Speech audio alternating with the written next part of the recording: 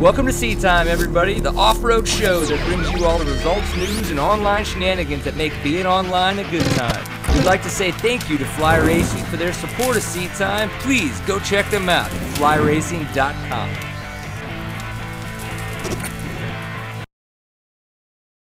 I'm typing in the chat room, Steven. I said, don't go live yet. I'm just kidding. Welcome to episode 98, everybody. You like what I did there? It was like, oh my God, Brian's screwing up again. Not this time, folks. So I would like to say episode 98 has so far started off extremely, extremely well. We actually got hooked up with Mr. Jedediah Haines, who is our first guest this evening, beforehand, which is fantastic when that happens. Steven, I'm not even talking. All right, so episode 98 was off to a great start, and then I forgot my microphone. So apparently, yes! At least we can put that in the books. It wasn't really a technical difficulty. It was a host something. I don't know.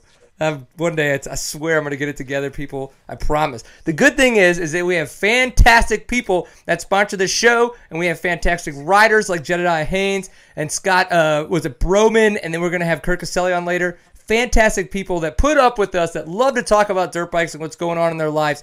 So some of the people we do have to say thank you to, of course, is Fly Racing. So Fly Racing, fantastic moto gear. They make everybody look good. They even find a way to make me look good, and I think that says a lot. So if you're one of those guys who's like, man, if nothing else, I want to look good as I hit the ground, third gear, wide open, and just head digging into the dirt, make sure you go check out flyracing.com. You can go to any of your local stores to purchase some of their goods and make that stuff kind of happen. And then, of course, Powersport Graphics. So ridepg.com. You can go check them out. We have a fantastic discount code to save you some Skrilla. You can put it in. It is Seat Time. Most people get that on a daily basis, especially if you ride dirt bikes. You don't have to worry about it too much. It's spelled just the way it sounds. Seat Time. So ridepg.com. Check them out if you want to get any kind of graphics, stickers, or other fun things that happen to do with art, making stuff look cool, and being awesome, because they're the ones that want to do it for you. So please go check them out. Okay, remember, we have the chat room. It is tlk.io/seattime. If you'd like to talk to any of our guests, I will translate the questions to them, because that's what I do. It is a fun, fun time. And then, Steven, koozies, seattime.bigcartel.com. You go check it out. I think that's it, right? What do you think, Steven? You want me to talk about you? Steven's good. Steven's last name is. Yeah, we could Google him, and we could find out all kinds of fun stuff.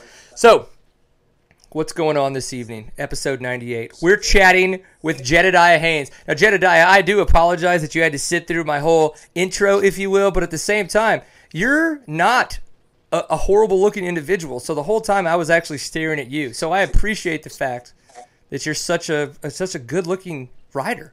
I mean, congratulations. Well, I'm glad. I'm glad you got the table over your laps. I don't want to see any of that.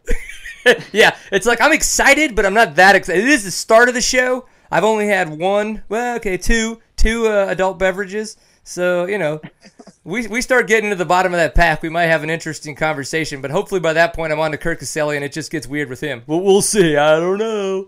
But, okay, so Mr. Jedediah Haines, as I ask everyone, I have to ask you, how is your evening going, kind sir? What's that? How is your evening going, kind sir?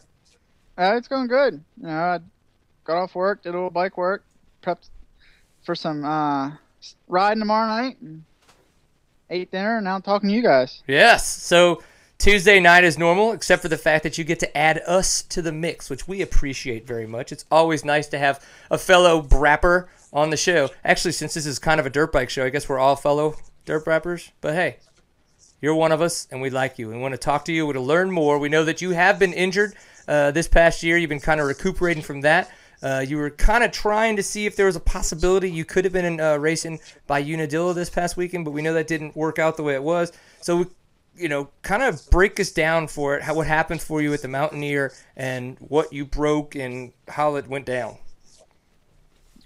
Pretty much, it was actually started 2 weeks before Mountaineer. Okay. Was it Penton? Yeah. Penton, they just started horrible. Pretty much snowballed from there. I ended up getting a super bad concussion. There's a YouTube video floating around of it. It's pretty gnarly. I spent 2 weeks off the bike, no practice and wasn't even training, just trying to get my head on straight. And went back to Mountaineer, and I could definitely tell I was 2 weeks without training. My speed was there, but conditioning wasn't. We were running good, worked our way up top 5. It started raining a little bit, and it was just like a fourth gear sweeper that crested a hill, and the back end started sliding, and it caught, and I did the old Mike Alessi cresting the hill sideways, and that was all she wrote. It was end over end, and it wasn't pretty. Ugh. Yeah, that doesn't sound pretty. So we talked a little bit about before we went live. We talked a little bit about what you had injured during this whole Mike Alessi incident, which wasn't Lasergate. We can call this the Asticular Gate, because apparently you have re-broke your collarbone and did something to the asticular bone. That's what you told me. I'm gonna just go with it. Yeah, broke up a little bit there, but I re-broke my collarbone from an old injury. So I knew right away that was broke.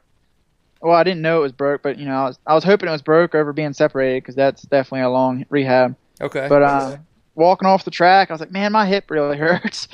And by the time they rode me back up to the Yamaha truck, and I tried walking in the truck, yep, there's something not right with the hip. And we went to the hospital, and first concern was the shoulder, just to know what it was. And we got x-rays of the hip, and they're like, yep, you broke your acetabular bone. Of course, my brother thought it was funny that I broke my ass. So you literally are like, who paid the doctor to say that? Who paid the doctor?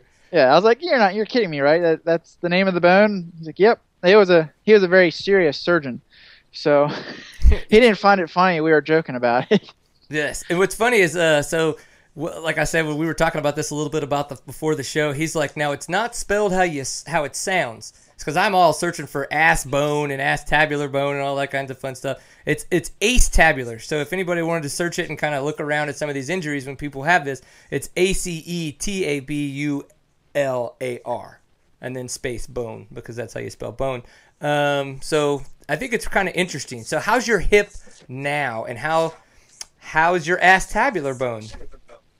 Actually, it's doing really good. I just went to the doctor this past Thursday, and he's really happy with how it's healing, and it's solid. And I got to ride a little bit Thursday night and didn't have any problems. I've been bicycling a little bit here and there, and I don't have any pains, any morning soreness. So I'm happy with it. The shoulder every now and then gives me fits, but it's done that for 15 years, so Nothing new there.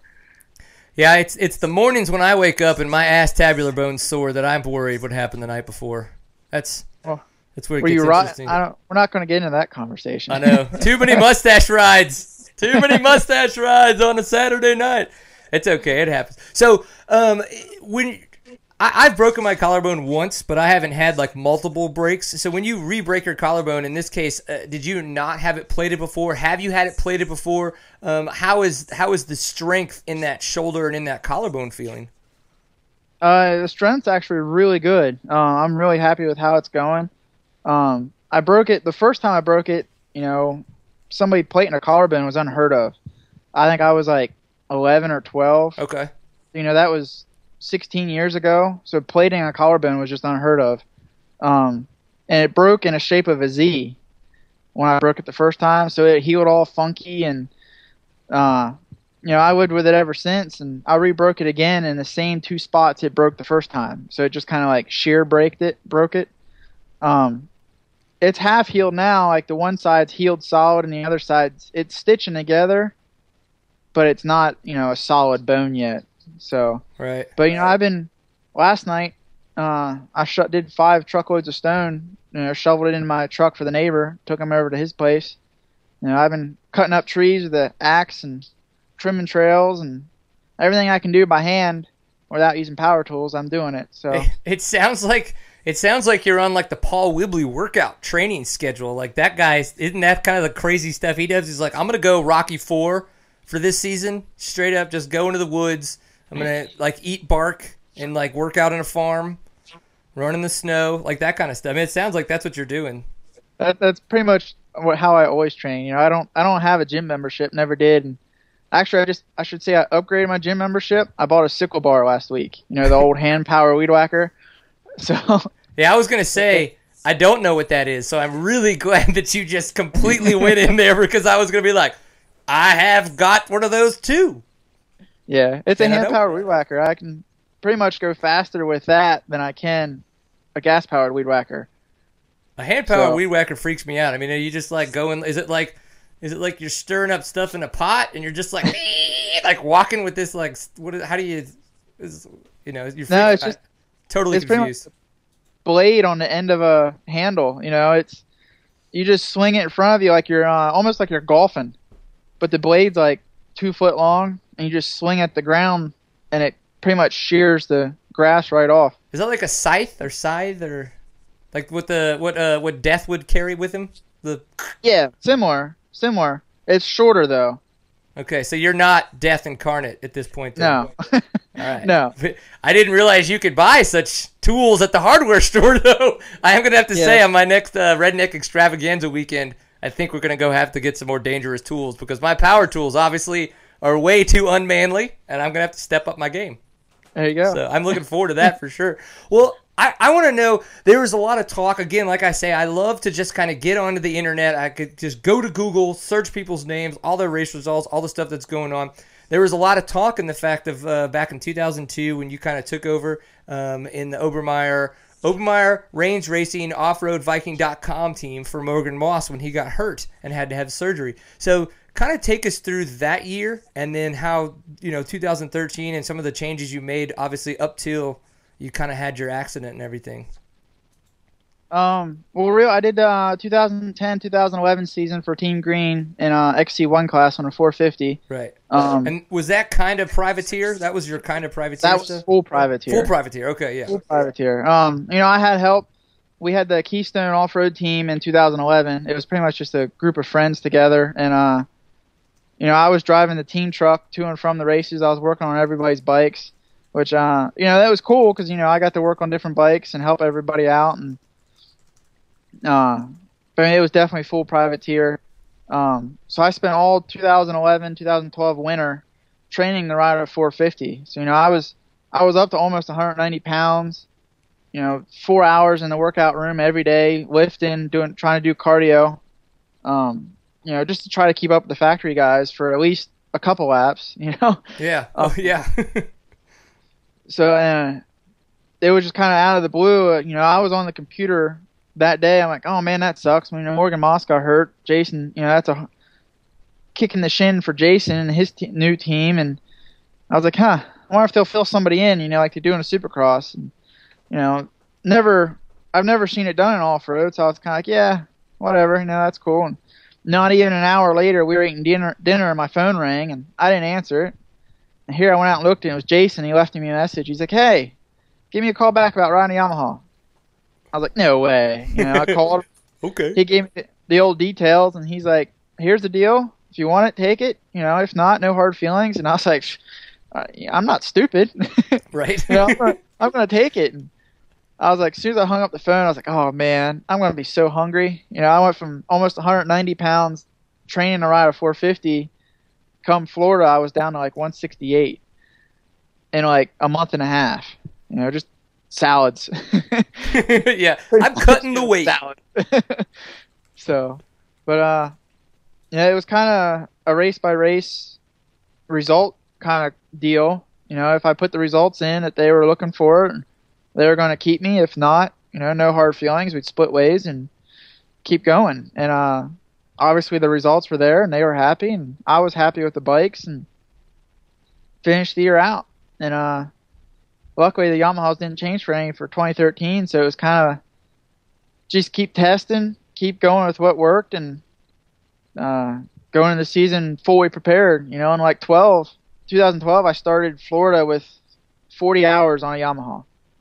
That's lining up with guys that had 400 hours on their bikes, you know. So came a long way, I guess. Yeah, for sure, man. And you've had some good results and stuff like that. Looking at all your results since kind of the 2012, 2013 foray on the Yamahas, you had a couple podium spots there too, finishing in third place. So obviously you've got the speed. You're figuring it all out. You're kind of knowing how to do it. So in 2 weeks, I mean, I know you wanted to try to come back for Unadilla this past weekend. That unfortunately didn't happen. Is the plan now for 2 weeks in Pennsylvania, which is your home state, to kind of try to come out? Or is it literally you're kind of still on a week-by-week basis? The ultimate goal that I was telling everybody was Pennsylvania. You know, I was going to show up and do the morning race and ride my 450 in preparation for the last National Hare Scramble in Illinois in October. But right now the doctor's real concerned with the shoulder as far as racing. So I think we're just going to keep, you know, doing light trail riding, just get seat time in, get the hands used to, you know, the grips and the clutch and the brake again. I think we're just going to, you know, stay calm, skip Pennsylvania and hit the National in October in Illinois. I got a pretty big lead in a championship. I do not have it wrapped up. So we're going to go out there and try to wrap it up, defend the championship, and then I'll hit the last 2 GNCCs. Nice. Okay, and so you guys just have the one more race for the AMA East Hare Scrambles? Correct. Okay. And which one is that? Which event was that? Sorry. Illinois. I don't know the name specifically. Illinois. What's the terrain like up there? I mean, is it something that you think that you're just kind of that you're very comfortable in? I've never been. I never raced in Illinois. You know, okay, that's one of the states out there I've never been. I know it's in that same region as the Indiana, Kentucky tracks. And I really like the Limestone GNCC. I like the Kentucky GNCC. The East Series used to have a national called the Black Coal National. Now I think it's an enduro now. I like that venue. So, you know, as long as it's like those, I'll be happy. But, you know, the hare scrambles are a lot more low-key. I shouldn't say low-key, but I guess less hype going into them as a GNCC. Right. So the pace isn't, you know, WFO from the drop of the flag. It's kind of more of a let's feel things out and then pick it up as it goes. Understood. Yeah, no, it's definitely, you could tell from the little bit of, you know, obviously the GNCC, sure, they get more coverage, a little bit bigger of a series and all that stuff, but you could tell from the little bit that we've seen of the Eastern Hare Scrambles that it's a different format, and it's not the same pace and everything, but it's still its own race series. So, you know, to be able to come out on top of that, it's going to be awesome. So good luck with that for sure. Thank you. What bike are you going to be riding next year, or do you know? I don't know yet. Okay. Is it, as people were saying in the chat room, do you think it's going to be a sexy one? They're always sexy, you know? Nice. Oh, somebody was saying I was supposed to have pole dancers this episode. Apparently, I screwed up on that one. I was like, I have a pole. I can go get it, and we can do it. That's all right. Steven's not okay with that. I do have to ask. I remember seeing in an ad that you actually wore or you were using flex bars. Is that currently something that you still ride with? Yes, I after riding Thursday with, you know, the not fully healed shoulder, I swear by them. At first, I'll be honest, I was a little hesitant with them. But I was just kind of like, I threw them on, went out and rode, and didn't like them. Didn't do much testing with them. Didn't have the stuff to test with them properly. So I took them off. Ended up, like a month later, we were testing for Florida in the sand. And there's no sand in Pennsylvania. We got rocks. Right. So I was testing in the sand. I've always been a smooth sand rider. Not the fastest, but not I don't look uncomfortable in the sand. And 5 minutes in, it wasn't even going hard. My hands fell asleep. Took a break. Road went out again. 5 minutes in, my hands fell asleep. I'm like, man, we got to do something different. I was just throwing darts at the wall with my eyes closed. And I was like, what the heck? We'll put the flex bars on. I run 40 minutes without stopping with no problems. No arm pump. Hands didn't fall asleep. I was like, all right, we're going to do a lot more testing with these to make sure they work and, be comfortable on them. And ever since I swear by them. Georgia, I was hammering all the holes, and I was following Zach Osborne and Jason Thomas, and they were slowing down and jumping the holes, and I just hammered right through them. They're great. Nice. Well, it's funny because we just so Steven and I have been doing some testing with these guys. We got a pair of the flex bars in, and that's what made me ask. Again, as I said, I was kind of stalking you on the internet, trying to figure out more about you personally. and I noticed that in a couple ads you had been running these, or a couple pictures, and so I had to ask, make sure that you ran them first. I didn't want to be completely irrelevant, but at this point in time, absolutely love them. Ridden with them once at Big Sky when we were up there for the Off-Road Nationals. And it was phenomenal. They were on Brian Elliott's bike. The guy that rode those is a Supercross racer, and he actually was like, "I'm going to call him up and see if I can get a pair." So it's interesting because I know personally, I was like, flex bars. Who wants their bars to flex? It's like, but that's you get the right, when you put the right elastomers in there, you don't notice that they flex. Like, it's more that they kind of support you than they flex, I think. Yeah. My biggest thing too is, I always wanted the front end a little stiffer than what it should have been.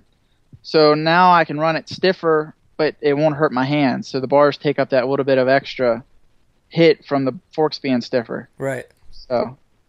And it was a good one from our friend Don over on the West Coast in Oregon. He wants to know if your goatee grows in like that, or if it's just kind of like white trashy all the time. I'm a mechanic, so I don't really have to, be fine pruned every day. So it's kind of, I get lazy for a couple days, and then I shave. And the razor I had in the shower last night was kind of dull, so that's as far as I got. It's like, hey, I got here and I'm done. That's it. Yeah, I got to there and it was already pulling. I'm like, I'm just gonna leave the goatee going. Nice. I'm okay with it. Now, obviously, for those of you who don't know, please go watch Joe Dirt if you have not seen the movie Joe Dirt. Because if you have absolutely no idea what that reference is from, please go make your life better and go watch the movie Joe Dirt. You will you'll definitely, if nothing else, feel better about yourself as a human being. You realize that you have a step up on people in the world. It is fantastic. Go ahead. He's the model for people of Walmart.com. Yes, for sure. I just saw a picture on Walmart of the people of Walmart.com where the lady there was a video that somebody took, and the lady had her dang catheter bag like duct taped to her calf in the tubes, like running out the bottom of her shorts.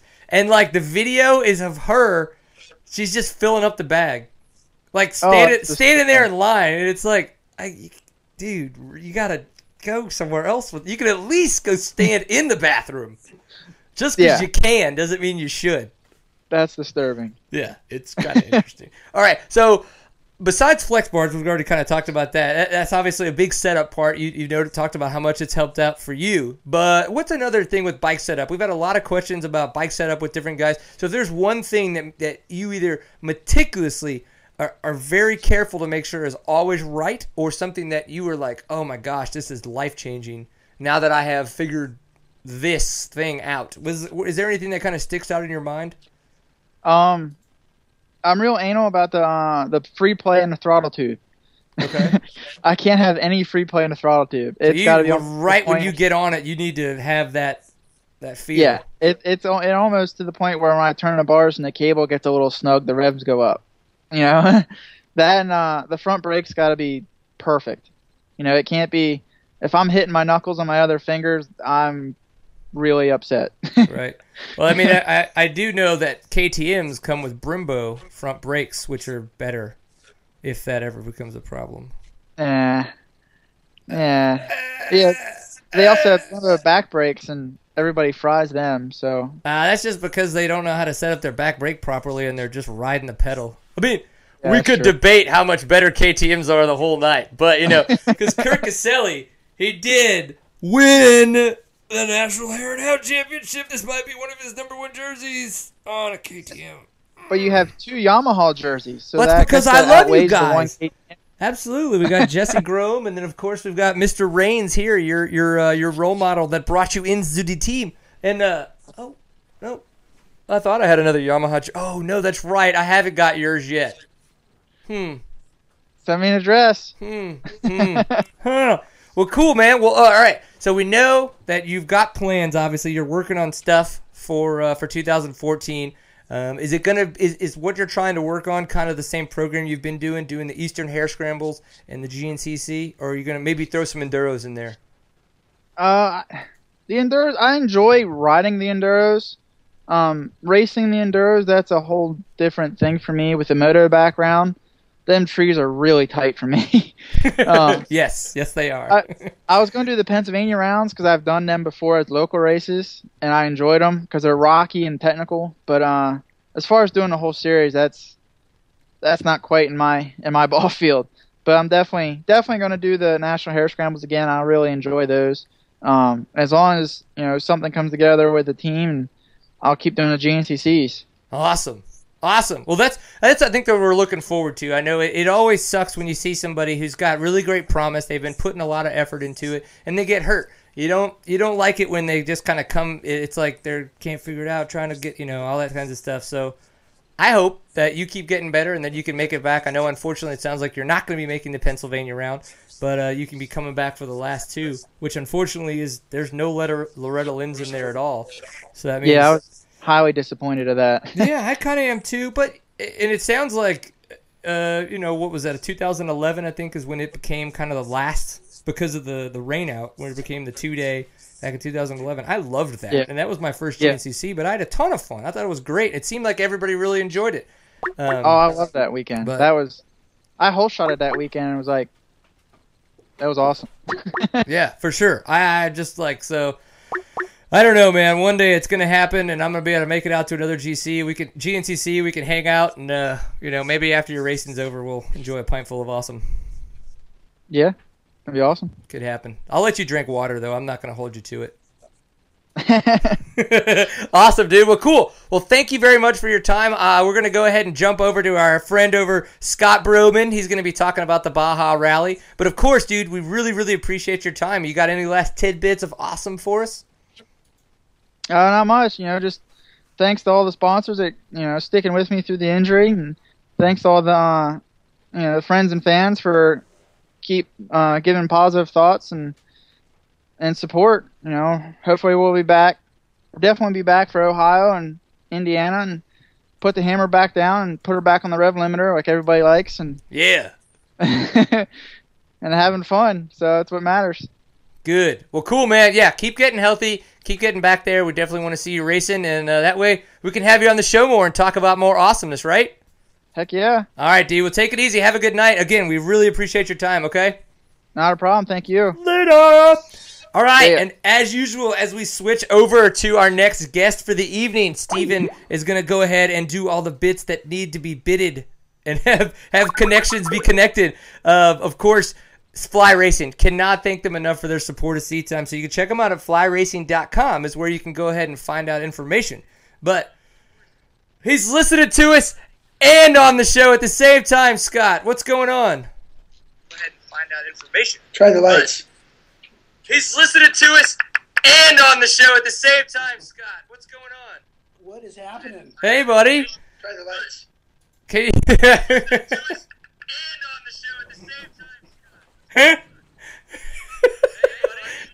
I don't know if I've ever had this much feedback of myself before. It's kind of interesting. Do you have headphones? Because if you have headphones, it makes it way better.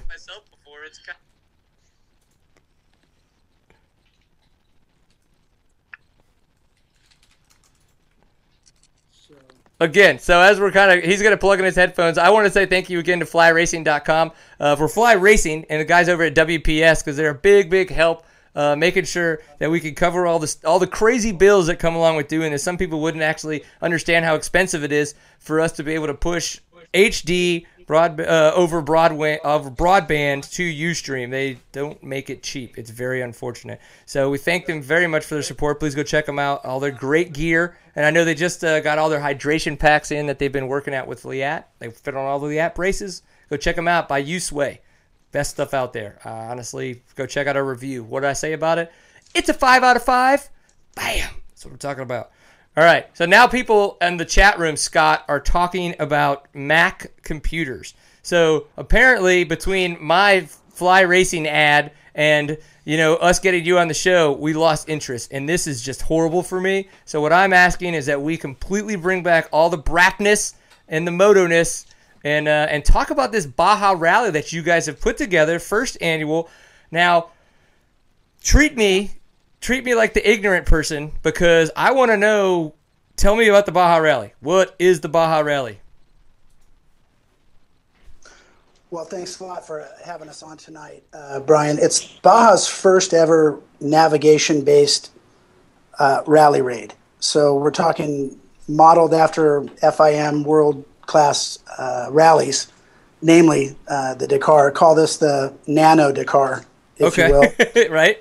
So it's I was really lucky in 2011. I got picked to go and be a journalist at and go to the Dakar with Volkswagen. I spent 2.5 weeks chasing Quinn Cody, and I took in the experience. And so since then I've covered the last 3 Dakars, from the last 2 from home, and I've been living in Baja part-time for about 2 years, and I was lucky enough to go to Jimmy Lewis's rally navigation training, which was a really big deal. For me, it was just as big as going to the Dakar. And so we put 2 and 2 together and just, decided that it was time to have an actual navigation-based rally raid in Baja.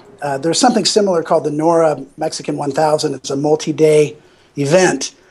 But after 2 years, really about 6 years of riding around Baja, it just made sense. It looks like Argentina. It looks like the wine country in a lot of the areas in northern Baja. And after training with Jimmy Lewis and working with some other people, I just decided to put a team together and launch what was going to be a very small first rally in Baja.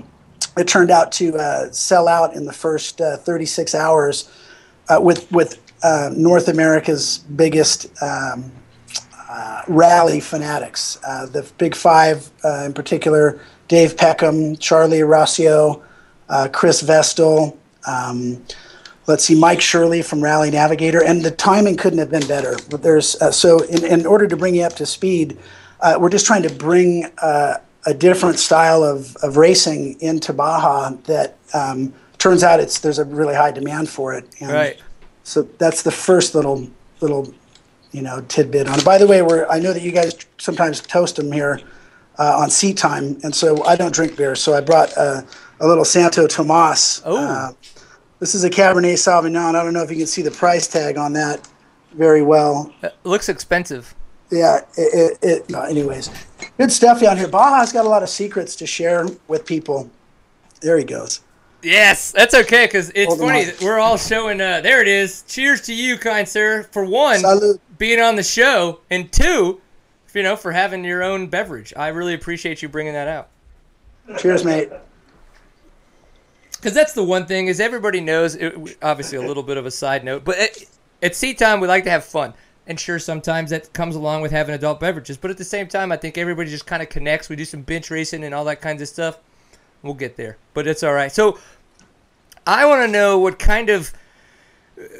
Now, I guess through doing Seat Time throughout the past 2 to 3 years, I have come to learn a lot more about, say, like the Baja 250, the 500, and the 1000, all those events that are run by Score. And I think like my first kind of bit when I was reading about this, and you and I started talking kind of about this event, and I was like, yes, I'm very interested. I absolutely want to know more.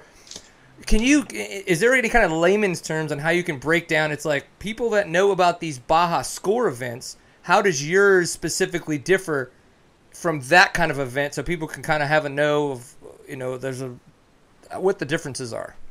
Well, to explain the differences, we have to just talk about what's the similarities. The only similarities is it's a motorcycle race in Baja. Everything else is different. In Baja, there's in Score races, you pre-run.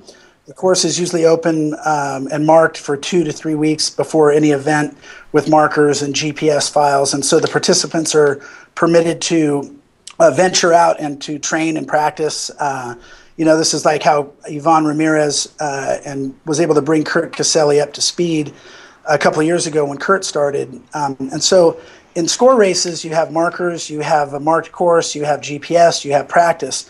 And so in the only similarities between Score and what we're doing is that they're motorcycle races in Baja. Everything else is pretty different. Okay. I take it you've been following since Kurt Caselli did fantastic in his first Dakar. Yeah. I mean, that was news, and I remember seeing him on the show after seen him on your show after he came back from the Dakar. And so to break it down for the listeners, we'll have 2 days of racing, Saturday, October 5th and Sunday, October 6th. We cover about 300 miles, and then we'll break that down into 4 different stages. So on day 1, we'll have 2 stages. They'll run the first day is about 170 miles of 90% unraced course. That means that 90% of the course has not been raced by Score or by any other American promoter. We sleep in an overnight bivouac, so it's basically a traveling encampment where crews are there. For instance, in our rally, there are no, just like in the Dakar, there's no pit stops per se. There's no outside support. There's no radios. There's no GPS. Really, the riders are basically just taking their road book. They basically have, and I'm not sure if this is too legible there. But it's coming through perfect, actually. And I'm kind of giving it away here. So there's 40 participants. So if you guys are watching, you might just start snapping photos off with your phone. But it's stuff like this. This was made by Rally Navigator. It's a computer program put out by, so it's web-based software. And you can find this at rallynavigator.com. It's actually catching on like a wildfire. It's all over the world. But riders can make this, and you can make this in about 20 minutes. It's a web-based software that you use using Google Earth. It's actually really cool. So it allows people like Caselli fans and rally fans to actually get into a sport that was previously really difficult to get into. The equipment requirement, for instance, for our rally, the minimum requirements is about $750 of rally navigation gear from Rally Management Services. Now, listeners should, if anyone's interested in learning more about this, BajaRallyMoto.com, or just Google the term Baja Rally, and we're coming up second on the search right now. So this software allows you to make road books. Rally Management Services allows you to purchase the gear to do it. I slowly just built a team, and it's our rally. We have a team. We have about 45 people on our team that are our support crew, our logistics, compliance, safety, timing, and scoring. We have Eric Kudla, if you're familiar with Eric's work. Yes, indeed. He's been on the show twice. So just having a guy like Eric, and we've got, a handful of people at Eric's caliber. Scott Whitney, a.k.a. Hog Wild, is a sidecar Dakar veteran. And he's really known as the Tyler Durden. In my opinion, I call him the Tyler Durden of rally in America. He sleeps with one eye open, and he's traveling around from place to place. So Eric Kudla is our timing and scoring chief, and he's proven to be just an incredible asset. Some of the other individuals that are involved, of course, Scott Whitney. We have the Gomez brothers that are running the ground logistics. They're ex-Honda pit guys that have also been pitting for Hengeveld and Kawasaki and Robbie Bell, for the last few years. So in the momentum down here, the landowners and the hotel owners, the government, the local sheriffs, everyone's really supporting this new event. It's very difficult for, say, an American to just show up in Mexico and say, hey, I'm going to do a 300-mile race in your country. So luckily, I've been spending some time down here and building relationships and networking. And thank goodness I've got my team. Critical component, Danny Velasquez. He's a import-export expert in Ensenada. We're actually broadcasting from his shop tonight. It's called Carrera 777 or Carrera 777 out here in Ensenada. Among the Baja crew, Danny Velasquez is well known. I'm sure I'm forgetting a few people here on the spot. So bringing a race together like this, a rally, is, it's a huge undertaking. I was just planned to do 10 people, and it sold out. So Larry Rosler, I'm sure you're familiar with Larry's work and his play. So he was an early sign up. Ricky Johnson was our first enrollee. He simply said he wanted to do a race. Ricky Johnson was our first. He simply said he wanted to do a race. That's cool. I get a little feedback there. So RJ said he just wants to do a race in Baja that it doesn't involve trucks. So the safety aspect of staging a motorcycle race in Mexico without other trucks and vehicles was really appealing to him. We have a GPS requirement that the riders actually track their own tracks. We take their GPSs at registration, clear them out, and they hand them back to the riders just before they start, and they're blanked out, so they can't put maps on there or put waypoints. They'll receive the road books the night, just like in Dakar. They get their road book the night before, and they'll study it and go through it. So, by the way, some of the riders we have, the big names, Johnny Campbell, of course. Andy Grider has been to Dakar 6 times, most notably as a co-driver for Robbie Gordon. Let's see, we have Rosler, Cameron Steele. It's his first rally. Chili White of Enduro 360. He signed up as a media guy. We're working on a couple others, hoping to get Quinn Cody to come out. Nothing's official yet, but it's just, we're trying to make that happen and trying to get together. It's his birthday today, coincidentally. I wanted to say something. I see the flex bar sitting there on your seat, Brian. Yeah.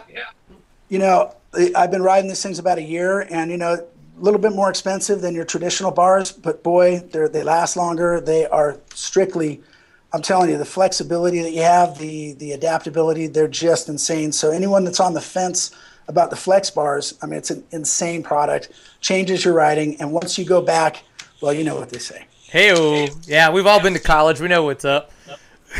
So all of that is a lot of information. You threw out so many names that it's like, man, if nothing else, if you want to go ride and hang out with a bunch of cool dudes, that's pretty much it. This would be the place to do it. But I have some kind of, I guess, like in the sense of it being a rally, is there a winner, and how kind of is the winner still based off the same principles that like we would have with the car, or like where it's kind of based off of time in those stages? Same as Dakar, so it's going to be a shortest cumulative penalty-adjusted time. So, for instance, after each stage, you get your times and your results. It's based on shortest elapsed time. Okay.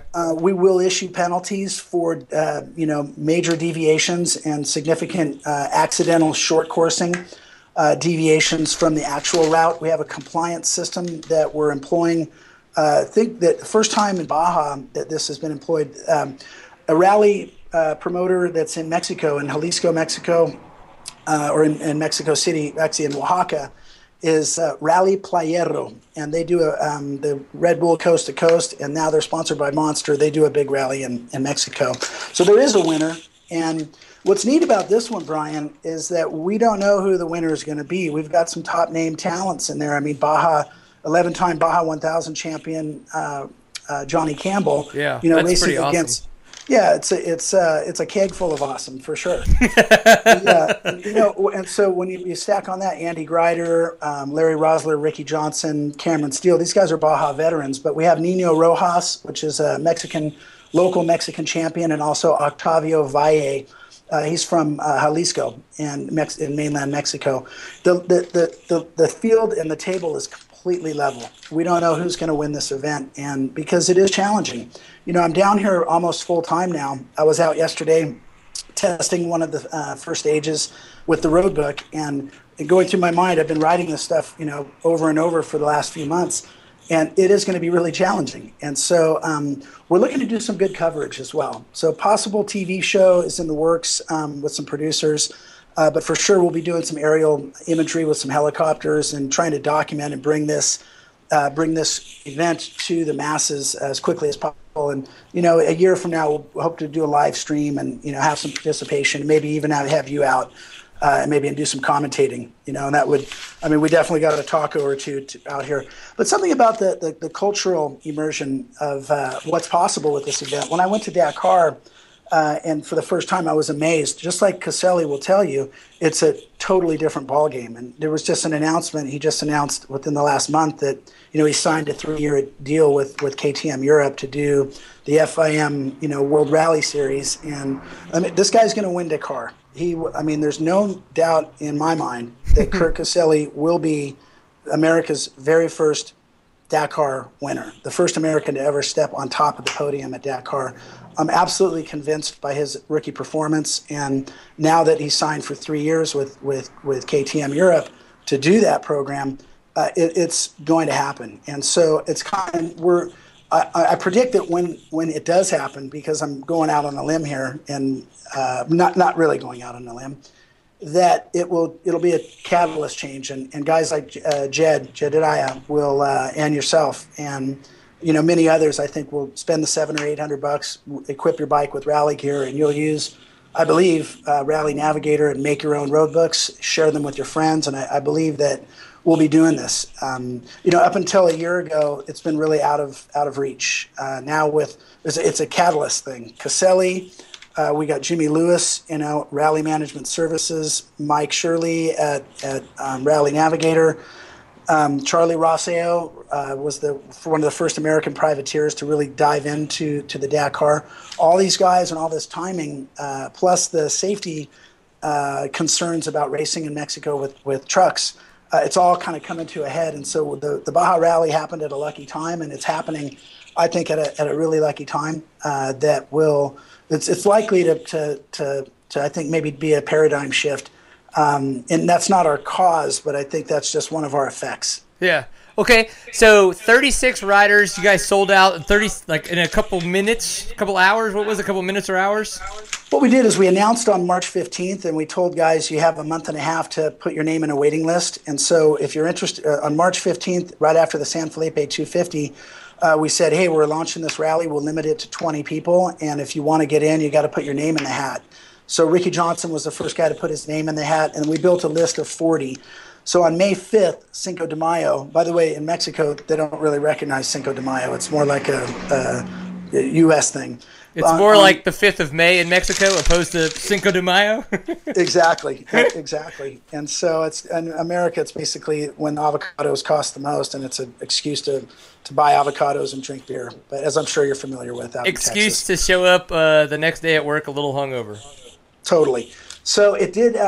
We had 40 names on the list, and we told them we gave them all a password the night before and said May 5th, you have 1 day to register.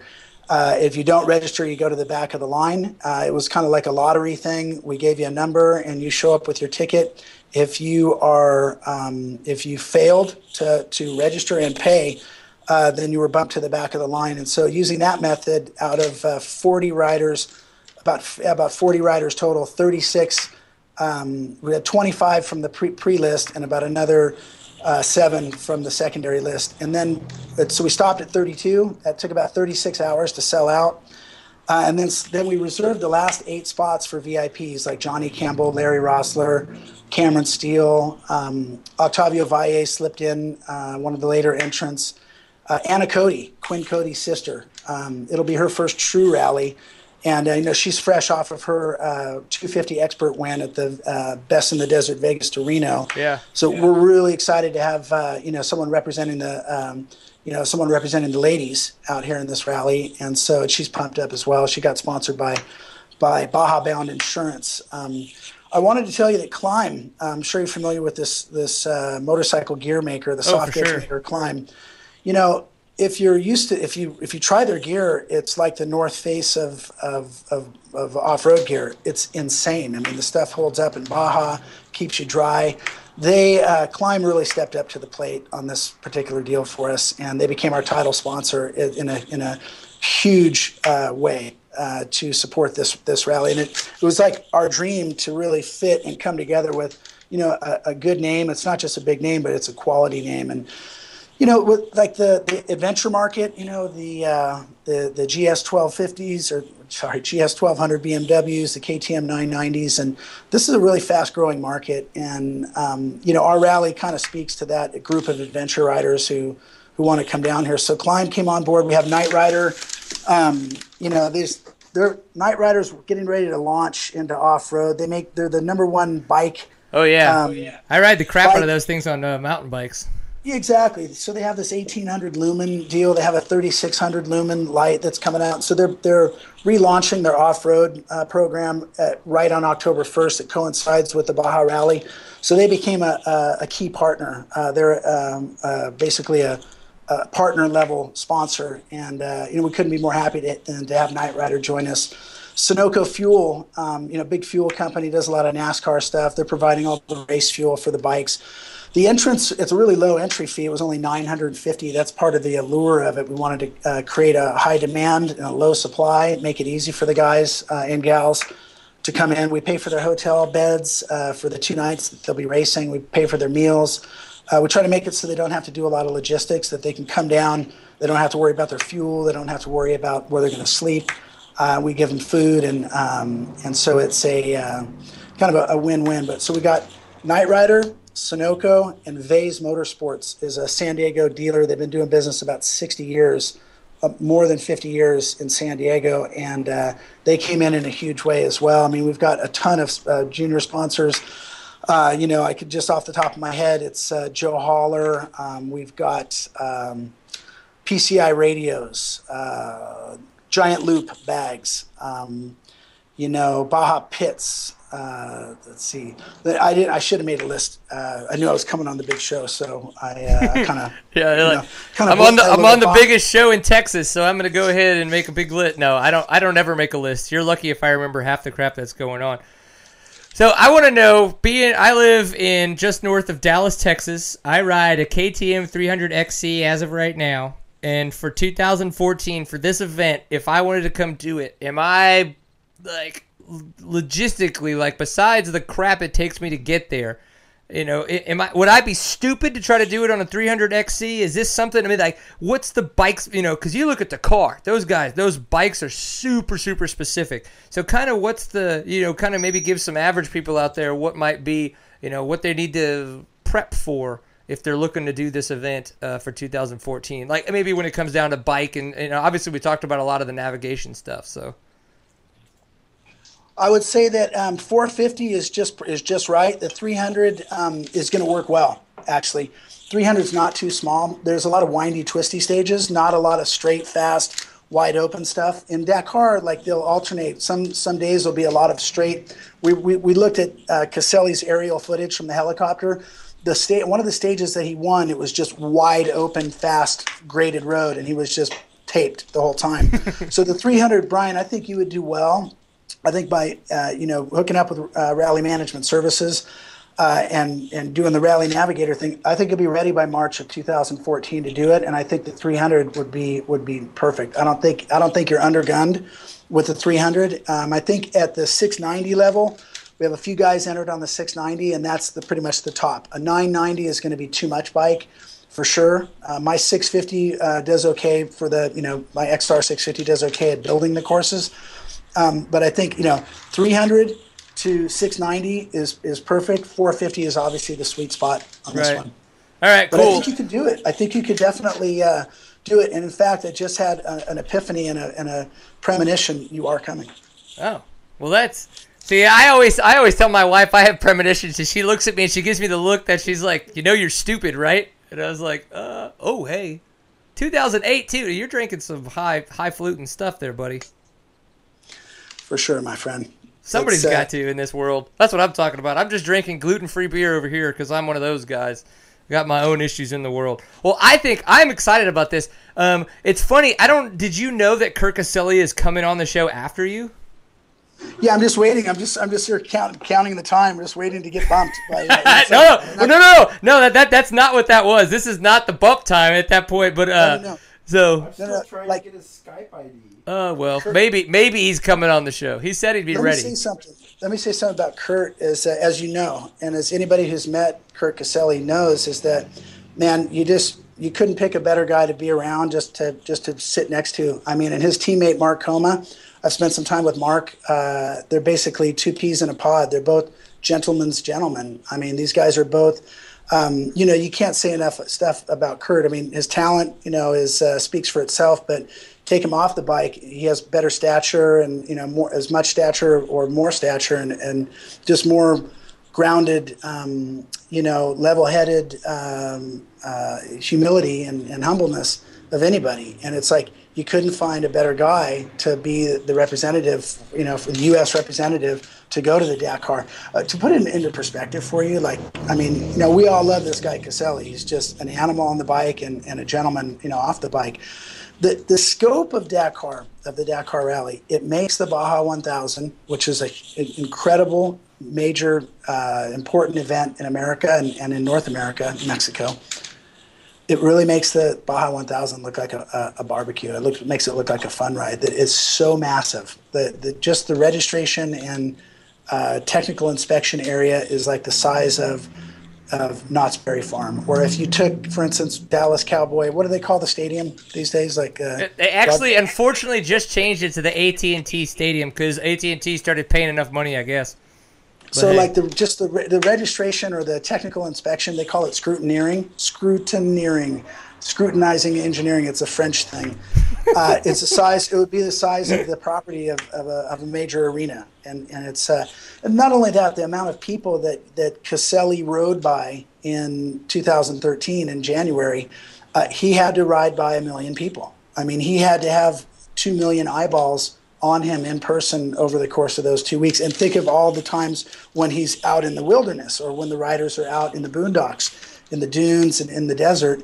But when they come around towns and villages, I mean, hundreds of thousands of people, come out. So, I mean, I have a Facebook page called Breauxman Live. I keep people updated on Baja races in particular and the Dakar. And, during that, what I try to use that Facebook page for is to just kind of bring the Dakar coverage home, which we're very underrepresented here for now.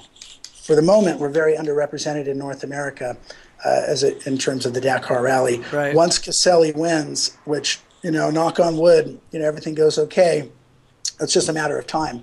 This 2014 edition, or he's on contract for 15 and 16. Once that happens, then I think everyone kind of tunes in and wakes up, and meaning the big media in the U.S., and they'll start having a little bit. An American has never won this race. Right. We've had very close calls, with Robbie Gordon, Mark Miller, Chris Blaze, Danny Laporte. We've had Americans come very close. Yeah, it's interesting that you say that. I remember watching the Tour de France growing up. I've been bicycling my whole life, way before Lance Armstrong won. But the first time that Lance Armstrong won, well, they took it away, but whatever. When he won the first time, it was like, boom, all of a sudden the next year, like the Outdoor Network or whatever it was that it was still on at the time, it was like full bore live coverage all the time. But you're right, it's like in North America, but that wasn't the case until he won. So it could be the same thing. Now, granted, I don't know if it's going to be as big right away, but I do love me some Kurt Caselli. I know there's a lot of other people out there that love some Kurt Caselli, so I could see him being a very big stepping stone into making sure that if he were to start winning on such a world scale, that it would get much, much bigger and much more coverage. Yeah, for sure. It's a French event. Coincidentally, I'm not sure if you knew this or not, but ASO, it's called Armory Sports Group. They own the Tour de France and they own the Dakar. So the people who put the Tour de France on, it's a media company, a lot like ESPN puts on the X Games. Yeah. It's like Disney puts on this event called the X Games. Disney owns ESPN. ESPN puts on the X Games. ASO, Armory Sports Group, they own Tour de France and, did I say that right? Tour de France? Tour de France. As an American trying to speak French, yes.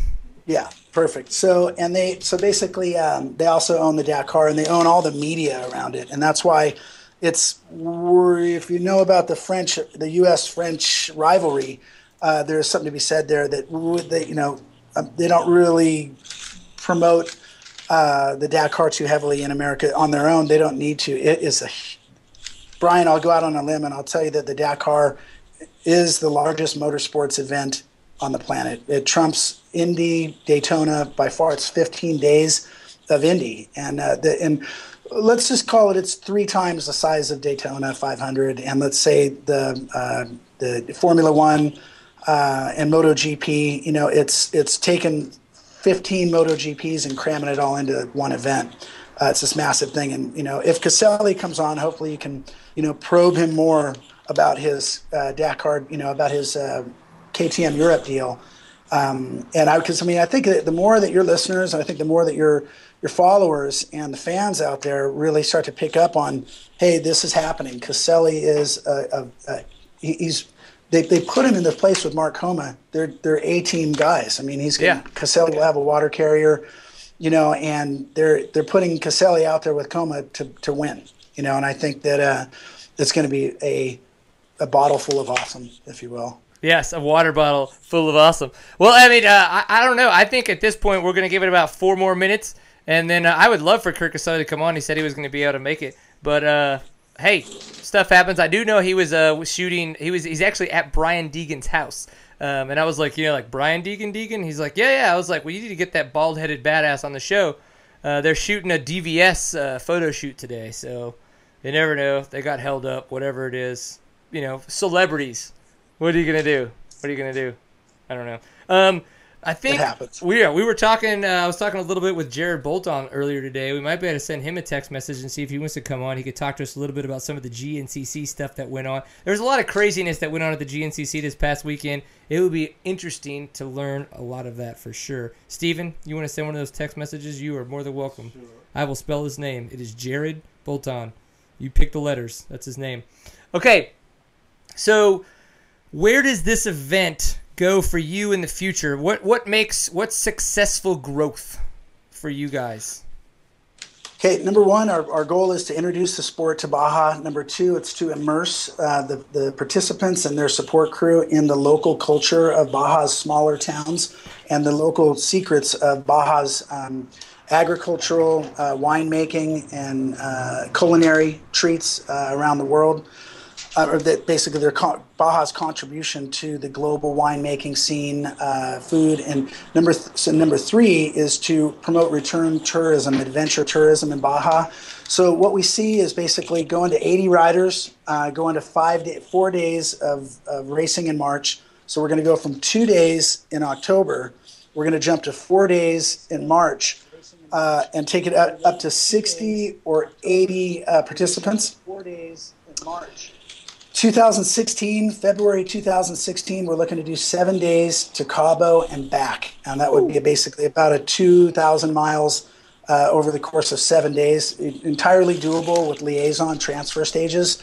We're looking at doing live streaming, not too fast because you got to have the actual people that really want to see it. So we want to grow organically, Brian. It's already grown faster than I had expected and faster than we anticipated. And so it's a matter of like pulling it together and managing the growth, number of participants, the safety aspects, the land use. We're a lot lighter on the environment because we don't pre-run. The riders are not allowed to go out and tear the course up. There's no trucks or quads at this point in time. Eventually, if we can get this wired, of course, we'd bring trucks and quads and buggies, more like rally cars. One of the big differences between score racing and what we're doing is we're a lot less whoops. And that's a welcome, treat for a lot of riders. I bet. A lot less whoops, a lot less talc, talc, they call it, silt.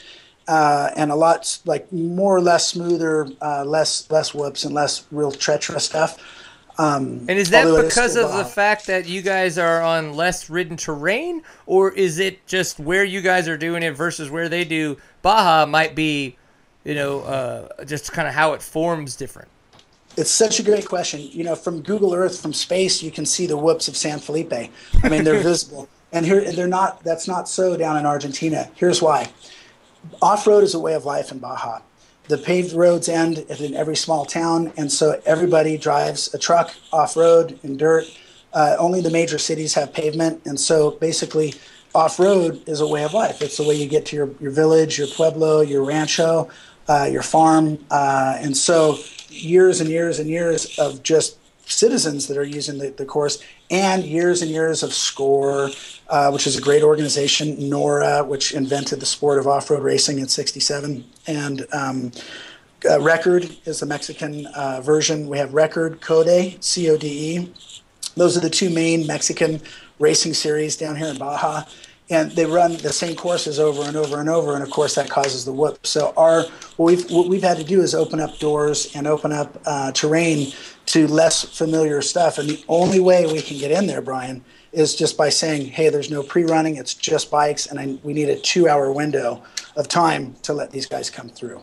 So in that way, that's I hope the answer to the question. Yeah, no, for sure, absolutely. It is interesting. I've always kind of wondered about that. Again, as I said, I've always had the knowledge about the Baja races, but I've just never really been able to kind of talk to a lot of different people and learn a lot. And then by doing seat time in the past 2 to 3 years, and then of course my love of Kirk Caselli has grown, having him on the show, guys like yourself. It's interesting to learn all this crazy kind of stuff about the San Felipe whoops. I didn't never know, and I'd have just always thought, hey, Baja's got a lot of ups and downs that just suck.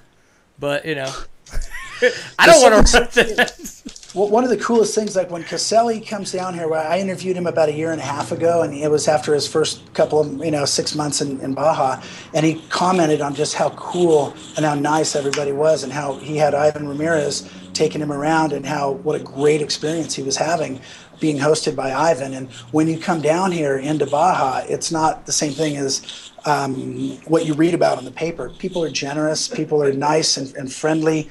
I have more friends in Ensenada and more friends in Baja than I do back home in San Diego, and I'm starting to call Baja and Ensenada my real home.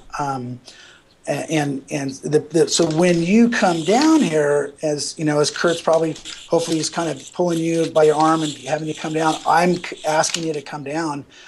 We can host you, and Danny Velasquez will show you the town, and what we can do is show you the culture, and just basically you'll see in the first day people are genuinely friendly.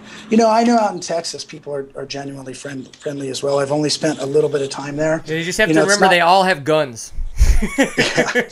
Gun racks. So there's gun racks in every car, and there's actually guns on the gun racks. But once you come down to Mexico, into Baja in particular, I'm only familiar with Baja, and I can just tell you that people are warm. They have a different way of life, and they're genuinely happy and sincere people, and it's contagious. And that's why Caselli and Robbie Bell and Colton Udall and Johnny Campbell and David Pearson and Steve Hengeveld, all the top name motorcycle racers that are flourishing in Baja, that's why they keep coming back. Right. I mean, if they were having a bad experience, they wouldn't come back. And that's why we want to bring people down to the Baja Rally and actually immerse them in the culture. In Dakar, you move around from town to town. Across the Andes, you're going to go into Chile and Peru and Argentina through wine country. Every night you're in a different town. So every night you learn a different culture, a different kind of food, a different climate. And so we're trying to replicate that same Dakar feeling by moving the rally from small town to small town all the way up and down the tip of Baja and back. That's really the goal that my team and I are sharing, and it's not my deal anymore. It was when I started, but it's our rally now. And now you're here, it's your rally too. So I can hardly wait to see the 300. Your KTM, is it EXC? The XC, but just because XC. I'm an American, it'd be the EXC if I was in Europe. I think you're going to have a heck of a time. Chili White is coming out. We're trying to get Adam Booth from Dirt Rider to come out and do a media class and do a story on the show. I think Adam Booth may be coming.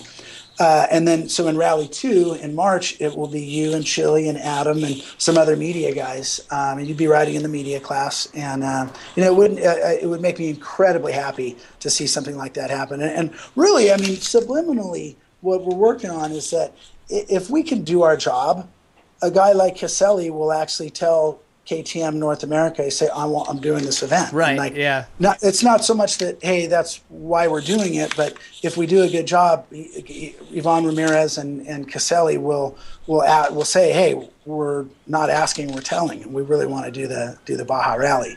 We're hoping for good things, and gosh, it feels so good to have a great team around us, and I personally, for my entire team, I just want to say thanks to the Mexican people and to the media, all the landowners and hotel owners and all of our partners, to Climb especially, Night Rider, Sunoco, Vase, all of our junior sponsors with Joe Holler and PCI Radio, Baja Mex Insurance, and Giant Loop, big guys coming up to step up to the plate. I think you're gonna love it, Brian. Oh, I'm super excited. No, I haven't done anything like this. The fact that there's a chance for me to go and learn, not just like go out there, show up and be like, okay, cool, I'm gonna do this rally, but to be able to go out and learn, like you're talking about, like Jimmy Lewis's navigation training course, something like that. I would be in. I know even my dad would be like, dude, let's go together and do something like that. And he has a 990, but I know I could talk him into finding a way to have a 690 or to borrow or whatnot.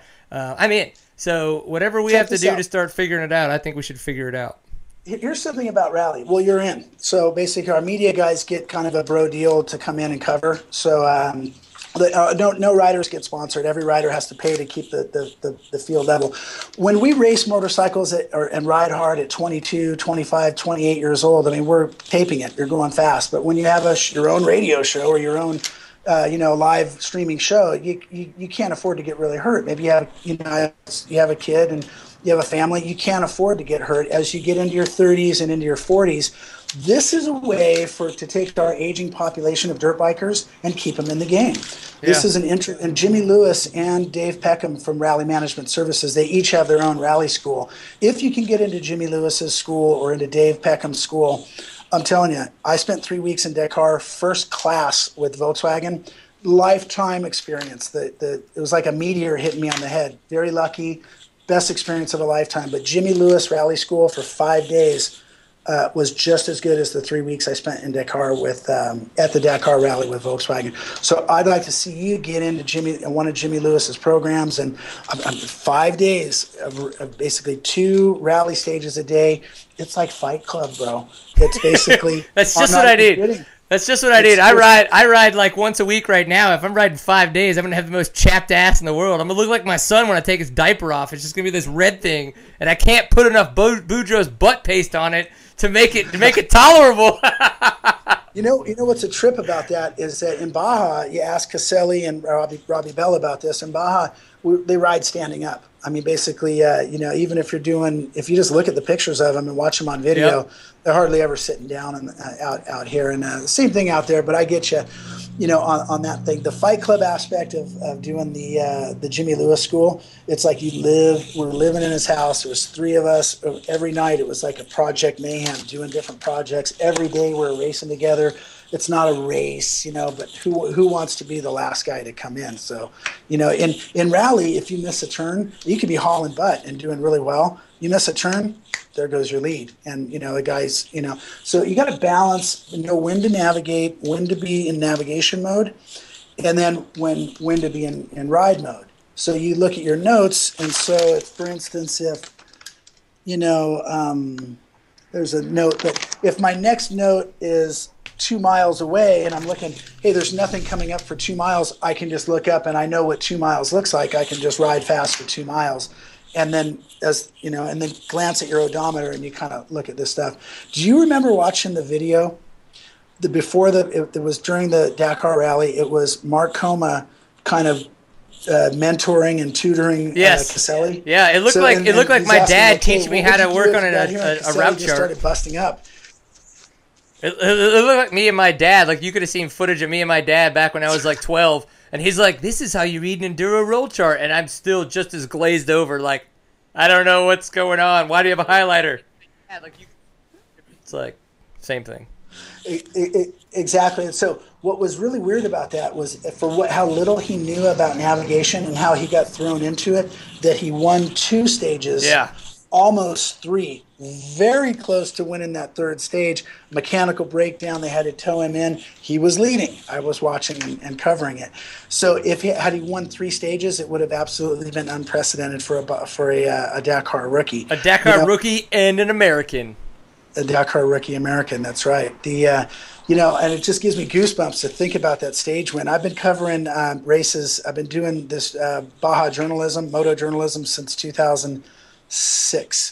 And in 6 years of doing this, I've never been more stoked or had more goosebumps than when I got to announce that Caselli had won, his first stage. And it was just like, who would have guessed it? And nobody predicted. I mean, maybe a few guys went out on a limb, but so we're now predicting that the dude, the man, goes out and wins one for the U.S. And it's just going to, and it's like, I kind of knew when he came back. I wanted to talk to him. I haven't really got a chance to, but I knew when he came back that he would redirect his focus, and that's exactly what's happened. Which is fantastic because we just found out that he's ready to go, right, Steven?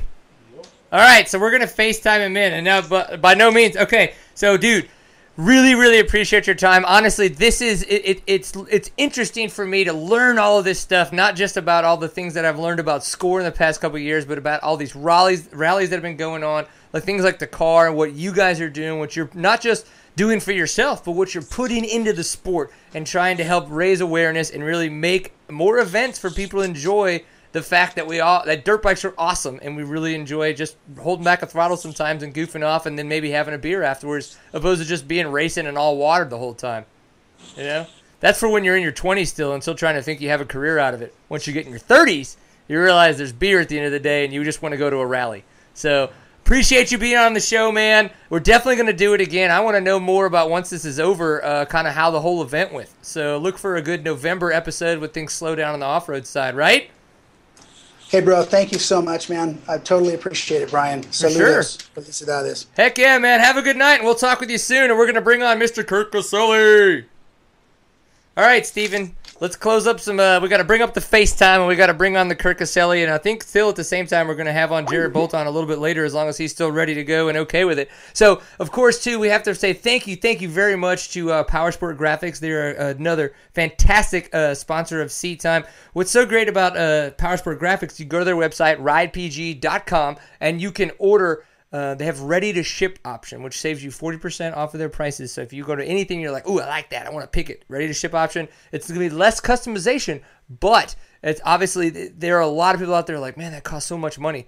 Well, sometimes it doesn't cost all that much money. You don't realize you're asking for things sometimes that takes a lot of time, and through that time, you then have to, pay for people's time, and that gets weird. Nobody wants to do that all the time. Sometimes you just need a good way to save money. It's a great way to do it. Of course, if you want to order whatever you want to order off of the website, or maybe you want to call Powersport Graphics, you can use the discount code SEATTIME. So SEATTIME,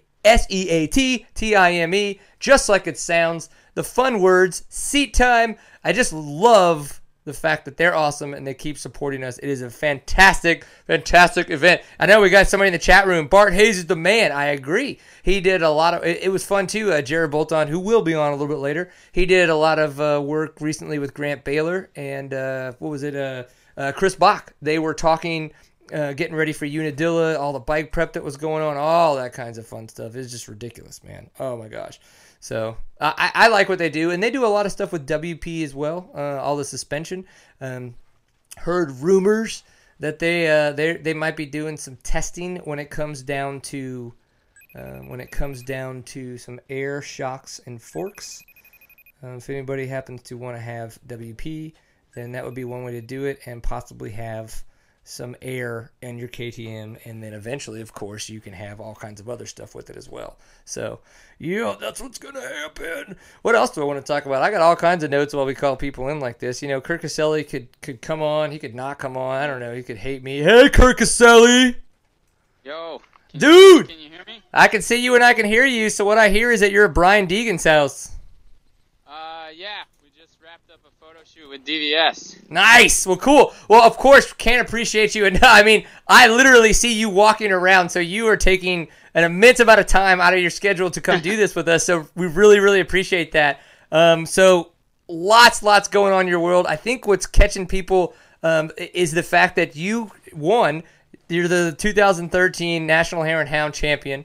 You got that done at the penultimate round, and then you announced that you're signing a contract with KTM Europe, and you're going to be doing Dakar and rallies and all this kind of crazy stuff. So, dude, that guy's face is sexy. What the heck, man? Well, hey, come on. Do we have to talk about you? Because what about you? Know what I'm going to say? Yeah, we don't want to make it too weird. It's been good. I mean, the Hare and Hound series is my third year doing it, and I kind of know, like, every single round I know what to expect, so it wasn't anything different, I guess. I just went out and rode, and, I missed the first two rounds. I didn't get any points, so that set me back quite a bit, and then I was able to just come back and win a few and get the championship, which was the goal, so that was nice. It was, my third Hare and Hound championship in a row, and it's good to kind of, I don't want to say I'm leaving the Hare and Hounds for good, but I'm temporarily I'm going to take a break for sure, so it's nice to go out on a good note. But rally next year, I'm excited, I'm happy about it, and I'm looking forward to Dakar. Dude, yeah, we just got off. We had Scott Breauxman on the show. He's kind of doing him and a bunch of his team guys are doing the Baja Rally. It's something that's coming up in the next couple weeks. Obviously, he's a big fan of yours. You know, it sounds like he's talked to you quite a few times after all the kind of desert racing type stuff you've done, and then of course since Dakar. So, dude, Dakar. I mean, like. You're gonna be a European now, pretty much, right? I mean, like, what the heck? Like, you're just totally. I mean, we get it. Like, it's that level though. Like, you are now like you're at that stage where you're gonna become a complete like. You're not gonna be a North American hero anymore. There will be There'll be weirder guys than me that'll be like want to like hang out with you online. That's not possible. Good. I'm glad to hear it. So no, you know what Yeah, I did a lot of world enduros, and I was really pushing to go over there and do that series, and it just, it never materialized. It didn't work out, and that's okay. I still had a lot of stuff here in the States that I wanted to accomplish, and now with Dakar, it's it's a European-based race, but I don't feel like the guys that are in the series and doing the races are just all Europeans. There's a lot of South Americans down there, and so I want to be the American guy. I don't want to be a European. I don't want to be a South American. I want to be, a guy from the USA that's able to go down and race at Dakar in South America and do well. I mean, obviously I have a 3-year contract starting this next year, so I've got some time to learn and go through the motions and really get the experience. But, the biggest thing is in 3 years I want to go down there ready to race and ready to win Dakar and kind of have that USA following and just show, the Dakar and the Rally Series that there's a lot of fast guys coming from the U.S. that can race desert, and there's guys on the East Coast as well that are so fast and I think able to ride rally, and it's just getting more exposure and getting the U.S. kind of familiarized with what rally racing is, and I hope I can kind of pave the way and make it easier for a lot more guys to get down there. Heck yeah. Okay, so we have our buddy Zach Huberty. He's in the chat room a couple times, and as well, he always watches the show. He's a big tech guy. He loves to know about a lot of the specs and things that really that riders change a lot. So from what from going earlier this year to Dakar and now knowing that you're going to be going into a 3-year deal with those guys, what do you think, or maybe you've done some testing, maybe you haven't, what is some of the big bike changes or big kind of setup changes that you still, know that you're working on to really keep this, to work towards that 3-year win? Well, I think it's so different for me because the rally bike it's based off of a regular 450 motor, the same kind of motor that we run in Baja, but, the rest of the chassis and it holds 9 gallons of gas, so it's completely different. It's way heavier.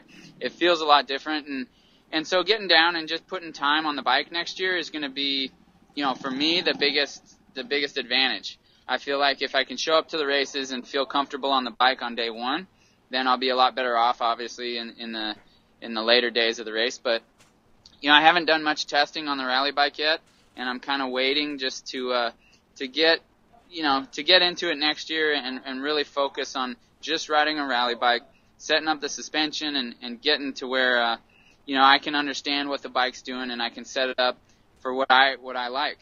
When I raced Dakar this year, I showed up, 4 days before the race started. Yeah. I put 30 minutes of just trail riding on a rally bike, and then I started the race. And it was kind of a joke, with all the mechanics. They said, well, you got 2 weeks to get used to it, so don't worry about it. But, it was fine. I felt good after a few days, and it wasn't a big deal. But, now that I have a rally bike at home that I can practice on, I'm going to wait till after the Baja 1000 and then really get on it and put some time on it and get a feel for just the weight of the bike, I think, is the biggest thing. And then I'll start from there. Yeah. Well, it sounds like, not that I ever discounted your ability to think through all this stuff, but it sounds like you've kind of given it some good thought and you know where your priorities are, and it's good to hear that you've got a plan. And I know that your plan's to kick ass. And I can't wait to be like, cool, Kurt, you want to be on the show? You just won Dakar. What's up? I think it's going to happen. Well, I hope so. It's going to be a long ways away, and I got a lot of work to do. And the biggest thing is just being patient and letting things happen and experiencing what rally is. And I think that you can't force that. You just have to let it kind of do its thing. And you know, I'm going to do all the rallies next year, so I'll definitely get a lot of experience. And just doing Dakar, you know, that makes a huge difference when you come home. You really feel like you have an advantage to guys who obviously have never done it, but even to guys that race rally but have never done Dakar. I feel like just that one race, you really you learn a lot and you get a lot of experience from it, and you feel a lot better as soon as you're done with it. Right. Cool. Well, I mean, I know you're in the midst and you're taking a little bit of time from us. Two other things that we have to touch on is the fact that, one, you just got engaged, and two, you're getting ready to go off to Italy for the ISTE. So you tell me, which one would you rather talk about first? The engagement. I mean, that's biggest awesome. shit ever. Yeah.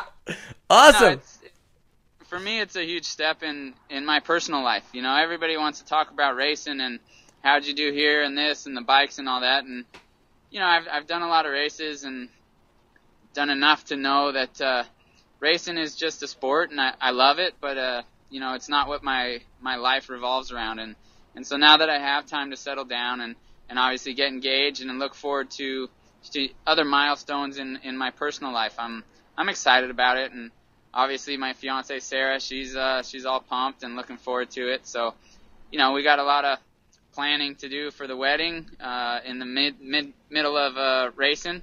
Right. And actually, we can't set a date yet because I don't have my race schedule for next year. So that's how things work. Yeah, that's the way. Cool, I'm excited. You know, it's funny though. It's like my wife, and I know you know this. My wife, she loves the fact of how kind of goofy I say our relationship. That's not really at all. You put up with me, to say the least. That's pretty much the way we could put it. But it's funny though, when I told her when the jerseys showed up, I was like, "Oh, check it out!" No. We talked about it. I was like, "Oh, and Kurt's engaged," and she looks at me and she goes, "Does that mean we're planning a trip to California?" And I'm like, I was like, well, I don't think so, because if we go, I might get arrested, because then I'm technically stalking at that point. I was like, it might be weird. But it was just funny. But I know, like, it was pretty funny, though. She just, like, totally, I'm so glad that my wife puts up with me, and I'm glad that she said yes. So that is my happiness. So I know that you are going to have the same thing in that. It's a pretty awesome ride being married. It's something that is just pretty nuts. So congratulations on that. Thank you.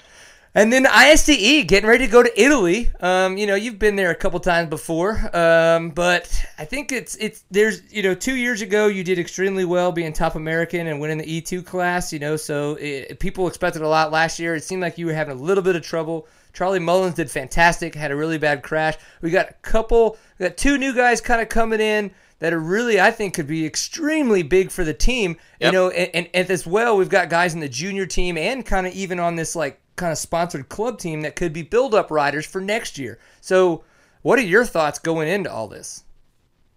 Well, you know, it's this year's going to be exciting for me. I just feel like ISTE is slowly but surely gaining momentum and exposure, and to have guys like Ryan Sipes and Zach Osborne, who are very well known in the moto and supercross industry, to come out and really want to race that race, it shows that there is it's legitimate racing, and it's against some of the best guys in the world at off-road. And so, you know, it's something, this will be my 11th 6 days, and it's nothing new for me, but it's still exciting to have new guys on the team. I look forward to that more than anything. And just being able to talk and hang out with them while we're there. The trophy team is really good this year. I'm excited. Charlie Mullins is on there. Mike Brown, Taylor Robert, Zach Osborne, myself, and Thad Duvall. And so, really, if you think about it, those are, by far some of the top guys that we have. But also, it's a young breed. Mike's at the high end of that. Brownie, he's the older guy. But at the same time, a lot of us are going to be able to go for another 3, 4, 5 years, and that's what we're looking for. We need a younger crowd of guys who are competitive, that want to go, and that are able to go for a few years, just so we can really make a kind of a consistent team and camaraderie between each other. And then it's just a matter of finding the right location. I'm not sure how Italy's going to be. I guess it's dry and sandy and dusty, and that's good for me, but it's not, the greatest for the GNCC guys. So, it's just a matter of time before we take the right team to the right country and we're able to win it. And I'm really looking forward to that. I hope I can be on the team.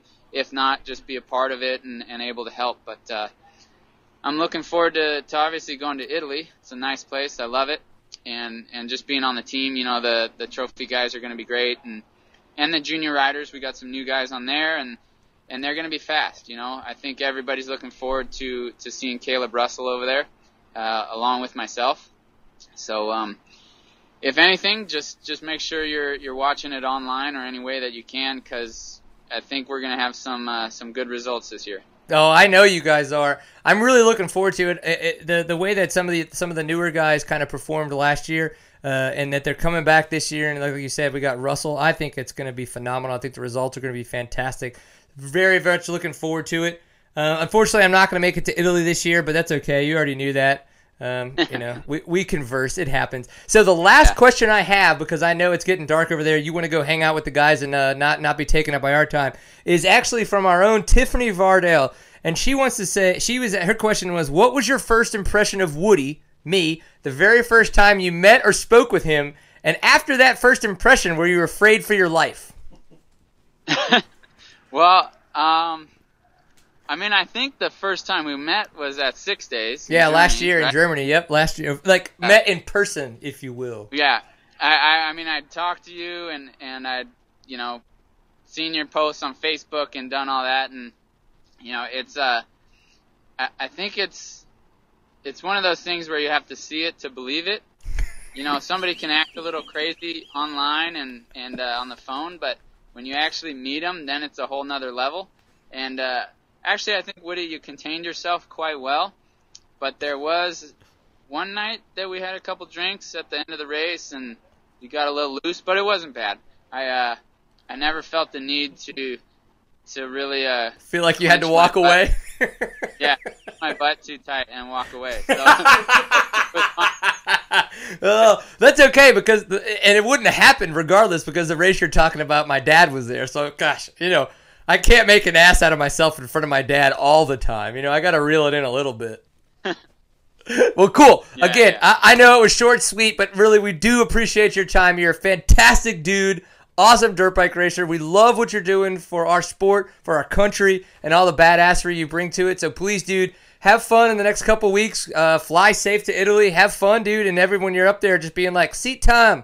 What up? Well, thank you. Thanks for having me on the show again. I appreciate doing it, and hopefully we'll talk after 6 days. And actually, I'm doing a Morocco rally right after ISDE, so we'll talk about that when I get home too. I'm in, dude. Well, fly safe everywhere, because sounds like you're all over the place. But have fun, and tell Sarah I said good luck.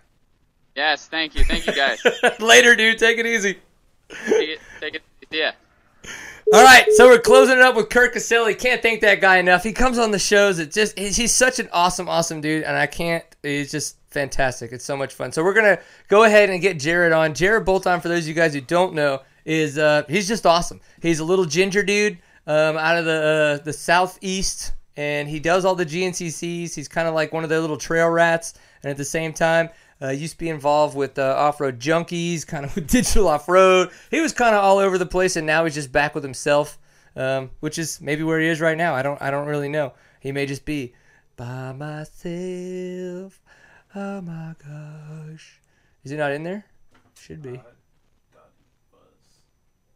I don't know. Now I'm just talking. All right. So again, if I were to say though, hey, what are you doing right now? I'm thinking about fly racing. I wish I had some fly racing product right now. I'd love to give something away. Let's go ahead and do this. We got a handful of people watching the show live right now.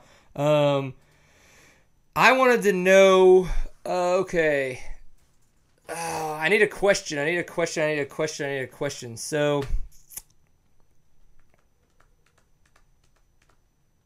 for those people that are watching live right now, if you can tell the first person to tweet seat time, use the hashtag seat time live. Tell me what my water bottle says, if you can. and I'm going to make sure that you get some signed Kurt Caselli product. I told you it would happen during the show tonight, and here it is. This is your chance. If you would like to get... No, it doesn't say...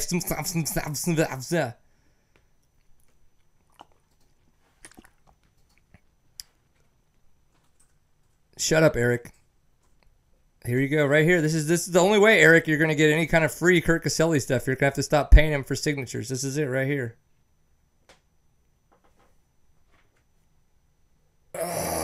Yeah, get on Twitter. Send me a tweet. Yes. All right, so if anybody wants me to put it out there, I can. It's going to just sit here, and I want you guys to figure it out. And what is that? What is that noise? I hear noise. Oh, my gosh. All right, so if anybody wants me to put it out there, I can. It's going to sit here, and I want you guys to figure it out. And what is that noise? I hear noise. Oh, my gosh. Jared Bolton. All right. Hi. Hey, why can I hear me? Turn me down. Oh, hang on. I got an idea. This would be a good idea right there. How about that? Sexy. Hey, I do have a question for you, though. Can you, from your perspective right now, can you read what my water bottle says? Not at all. Not the slightest. It was such a bad idea then. Okay. There is a guy. All right, somebody, the first person to tweet me the last name of Jason with Fastway for the Flex Bars, tweet me at SeatTime_CO with the hashtag SeatTimeLive gets a pair of, no, I'm not giving away the handlebars just yet. They get some signed Kurt Caselli swag, so do that. Yeah, save the handlebars and just send those to my house. Yeah, it's like, I'm going to figure it out later and just make sure Jared gets them. Oh, hold on. We said tweet. Bam! All right, so Bolton, you got back in town a couple hours ago. You probably had a little bit of beer. You might have visited off into the bathroom. Hey, that's good. Yeah, could you actually text Steven? Let's go ahead and let's get this high fluting. Could you text my wife again and see if she might bring me another beer? I forgot to stock up, man. It's like it's one of those things. We had no technical difficulties, and everything went so smooth that I didn't know what was going on. So I forgot to go up and pee and to get myself my little container of beer before. So now I'm like, we literally have to text my wife and be like, "Could you please bring Brian another beer?" Like it's pretty pathetic. That is a difficulty. If she wasn't in her pajamas, I'd just have her on the dang show and talk about awesomeness. But hey, we'll figure it out. So I do have a question for you, since I know that earlier you actually were going to the bathroom in maybe a number 2 fashion. Yeah, it was. So this was from Tyler Schecksnilder. He's actually a Fox rep that lives here in Texas, and he's a really good friend of ours. He's come to boat parties. He's come to a lot of the events that we've had at the houses and with Seat Time. We really appreciate that. His was, does the consistency of your pre-race poo give you insight as to how the race will unfold? Sometimes it does. It's just, when you're sitting there taking a really good poo, you get such good clarity. So, yeah, it does. Nice. That was breathtaking. You just brought the pain. It was like mind blown. Okay, so I don't know about you, but there was a lot of back and forth online about the GNCC this past weekend, and it's fantastic that we're scheduled out for the next 2 weeks. We have guests on for like it's great, but I was like, oh shoot, we can't freaking need a cat, mama. We can't talk to anybody that's like. So I was like, you know what, we're getting Bolton on. He's gonna be the guy that's just gonna do it. So. I know we could say it was this, that, the other, but I want you to just give me your take on the GNCC weekend. How was Unadilla? It sounds like you guys had record numbers, all kinds of crazy racing. I mean, just bam. Did you have fun? I had a blast. As always, I always really enjoy Unadilla. It kind of gives us a chance to hang out and do some racing with the New England guys that we don't always get to see. So that's always cool. And actually, honestly, just people watching at that place is a blast. You see things there that you don't see at any other GNCC. There's some people that are just really out there. Nice. And a multitude of partying and people pit riding, even after you tell them to park it. Yeah. So you're like, they're not parking it. They're just like, hey, look, if I turn it sideways and give it gas, it just goes in circles. Yeah, I can do donuts, man. Hold my beer. Watch this. We actually had a hot pursuit of 2 pit riders in the woods. They were in the woods. And I don't mean like in the edge of the woods. They were like one of the furthest points out in the woods riding. And one of our guys got behind them to try and stop them, and they took off and ended up coming out of the woods, and he lost them. And then actually I'm pretty sure it's the same ones that I found them on one of the motocross tracks. And when they saw me, they turned around and took off. So it's pretty awesome. They're like, this little ginger guy's freaking me out. They're like, I can handle a bunch of men in the woods, but this redheaded devil child, ain't having it. So yes.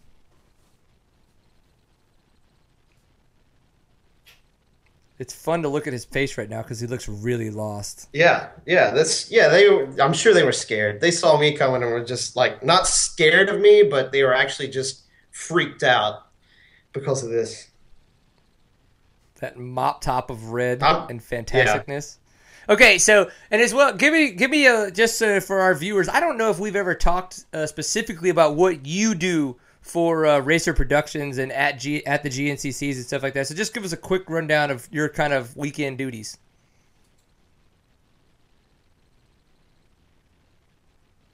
I'm a Swiss Army knife.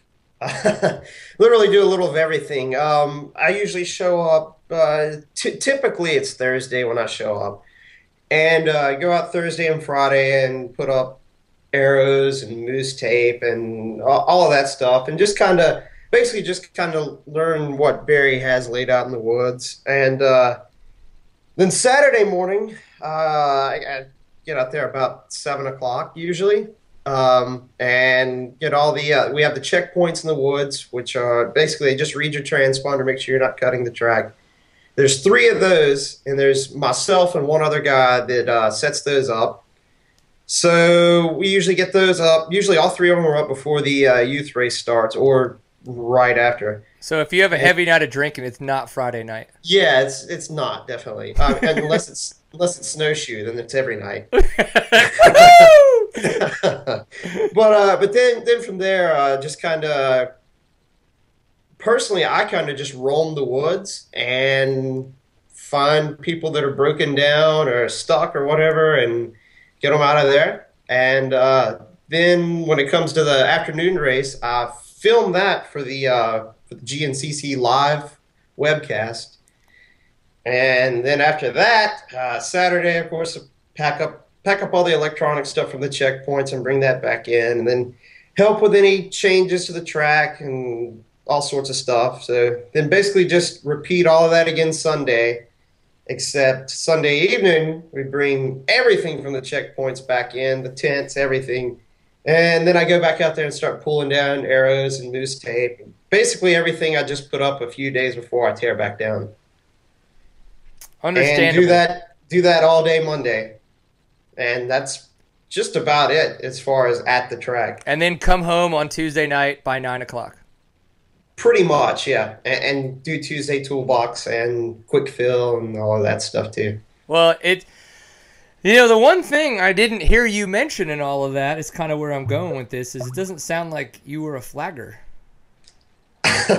No, but there were actually flaggers placed. Were there any flaggers?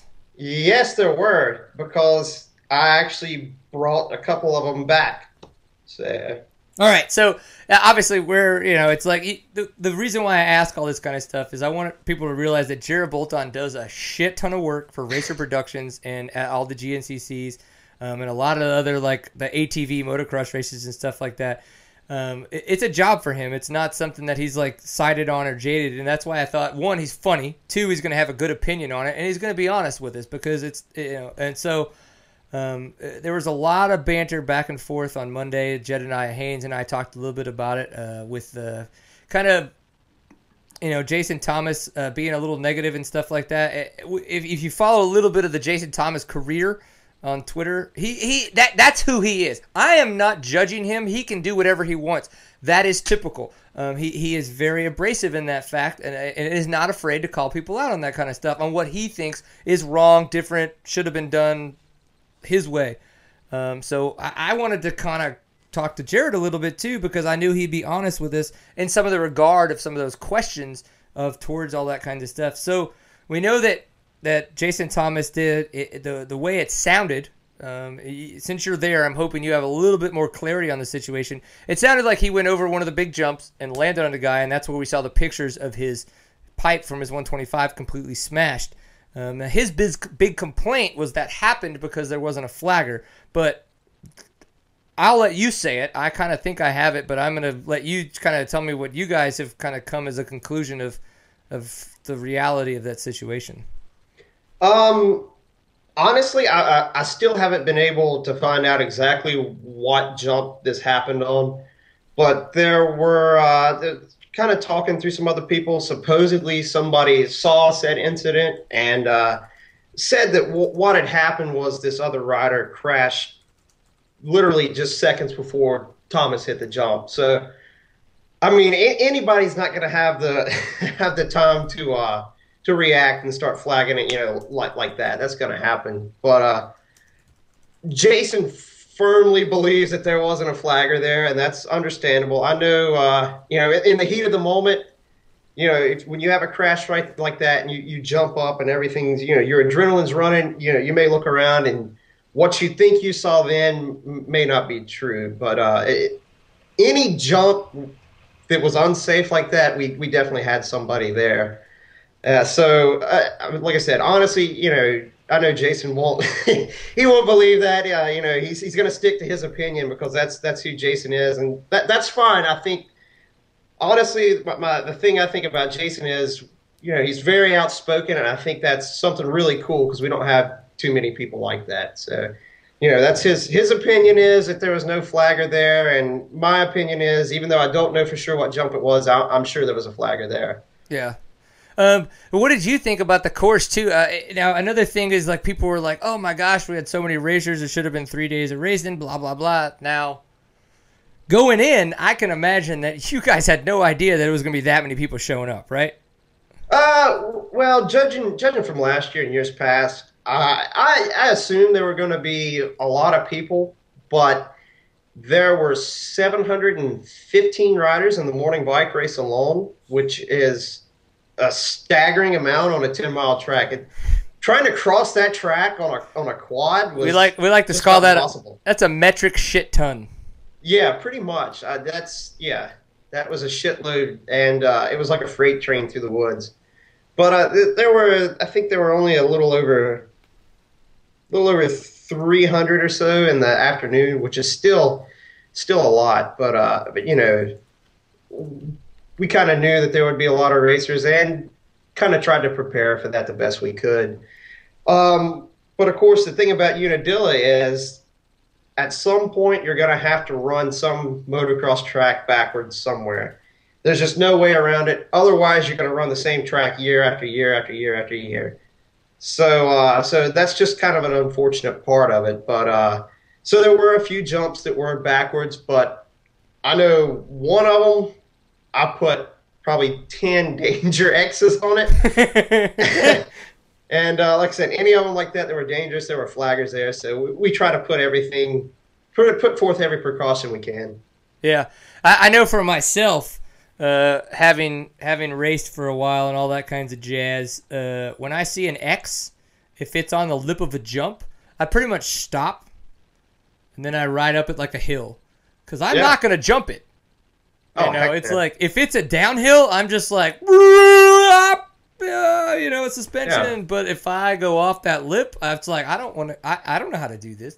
What's this air time you speak of? Yeah. So. Yeah, we were actually talking about the sky shot jumps. We were talking about that one, I believe, Friday or Saturday night. Myself and Tommy Harris, our main sweep rider. And I was saying, I wish I had the balls to jump that thing, and he did too, because I was like, Man, imagine if you jumped that thing ride and sweep. Those people would flip shit. It'd be like the coolest thing ever to them. I like it. I'm in. Oh, I'm checking some of the tweets here. Let's see. We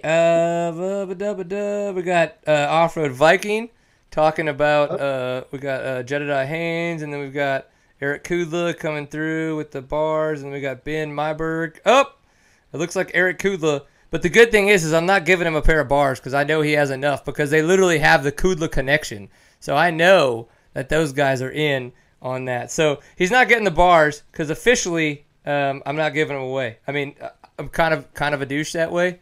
But there's nothing wrong with that. No, not at all. They're going on my bike, damn it.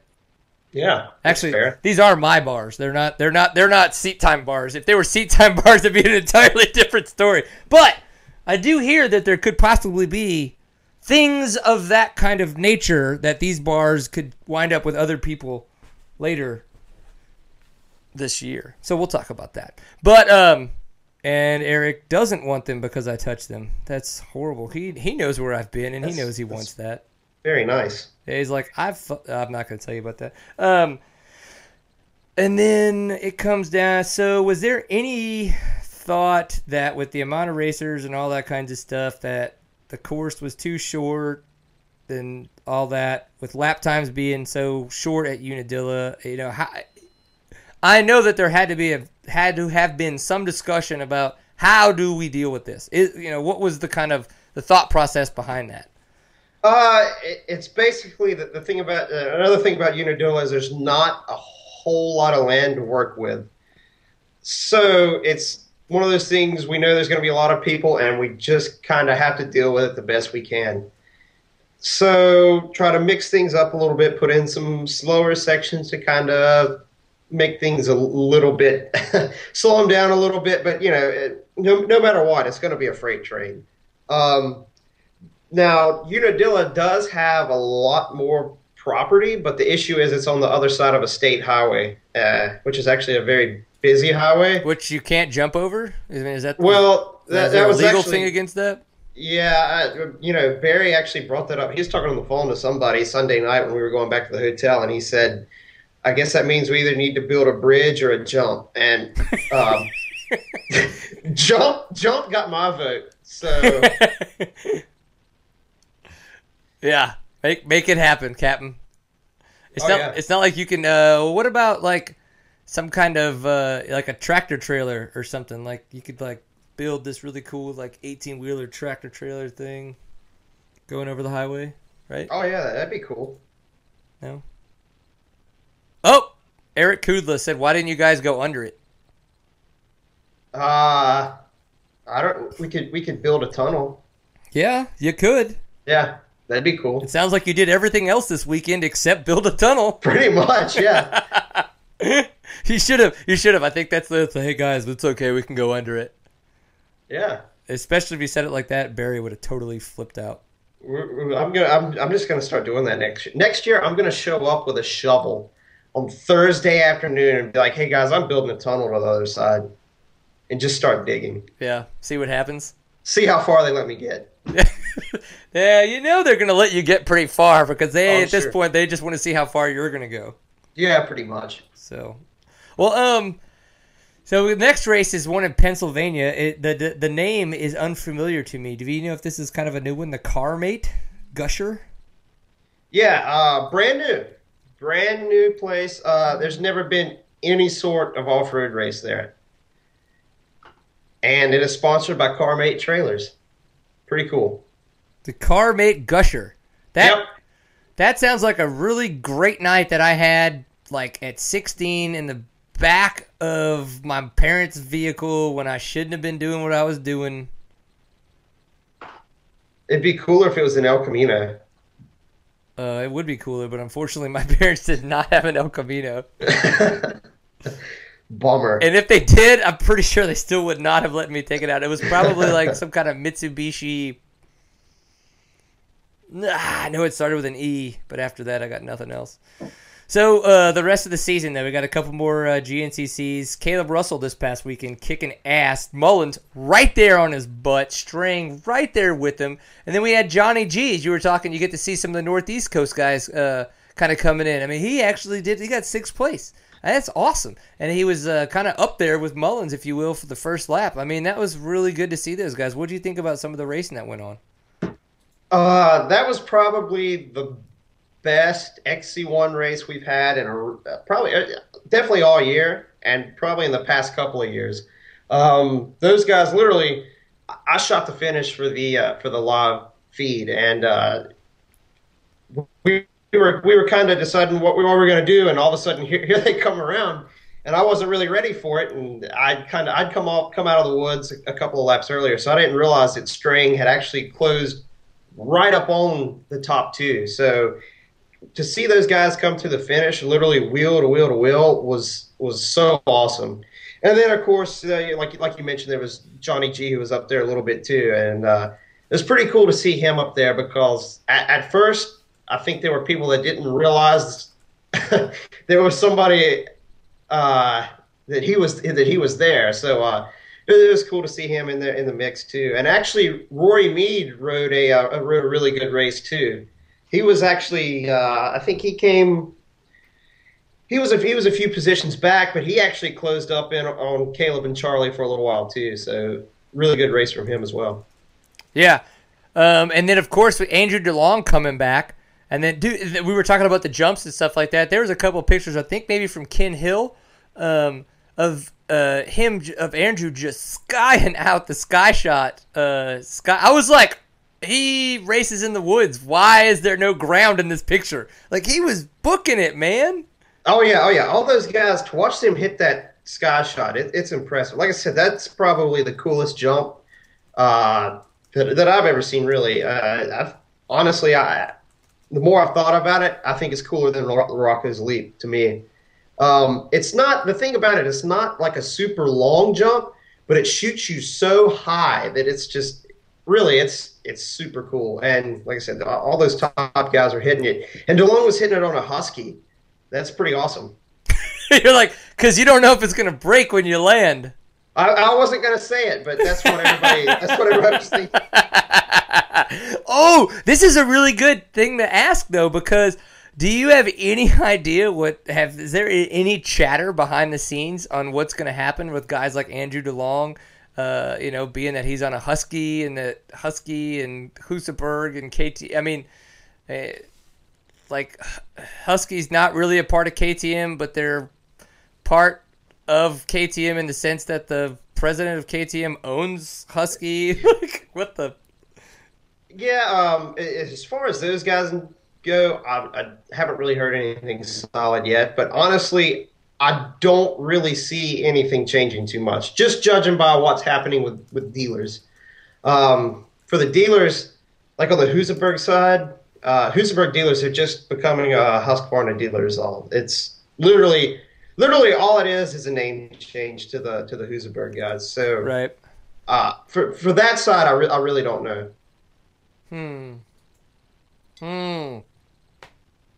Sorry, I was enjoying some of this sweet nectar. Was that a long drink? Yeah. I should do the same. Yep. We didn't switch to you, did we? There it is. Yeah.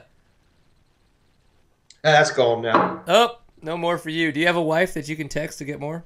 No. Do you have a mom that you can text for more? No, not here, not in my house. Not in your house? Nope. There's just the man. You're like, hey, bub. I could lean forward and yell at my roommate. He's actually sitting in the other room watching. I could be like, hey, give me another beer. And it might show up or it might not. And probably not. He'll just sit there and laugh at me. He's like, yeah, that's live. Ha, ha, ha. What a son of a gun. Well, are you looking forward to anything specific in the next couple of months? I mean, it is already September in this 2013th year. Yeah, honestly, that next GNCC I'm really excited for. Like I said, it's a brand new venue. I think it's going to be something really cool. Supposedly part of this is an old golf course.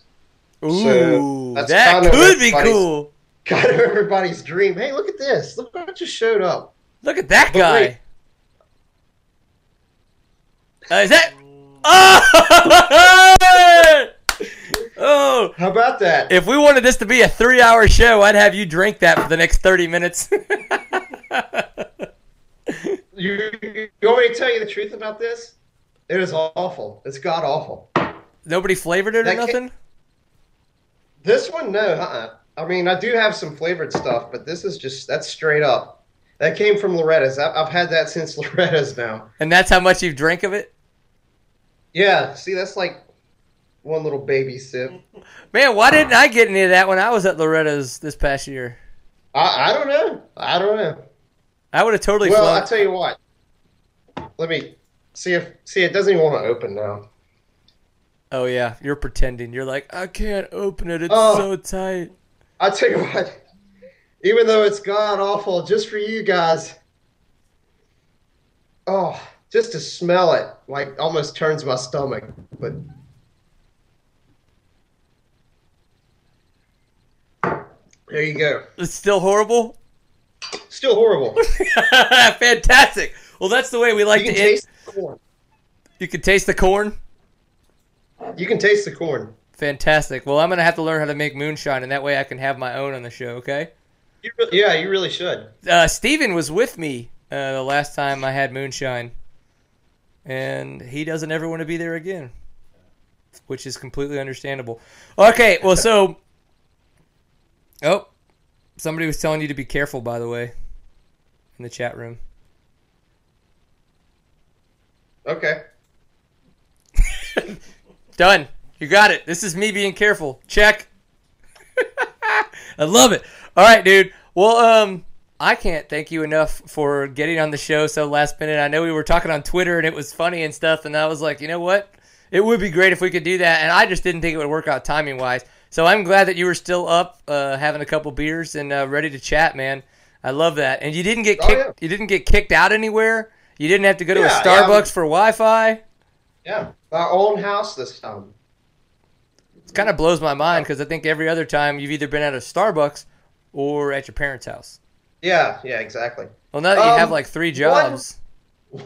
One thing on that PA race was there were a lot of rumors this weekend going around that we weren't actually going there. Like it was going to be moved to a different track.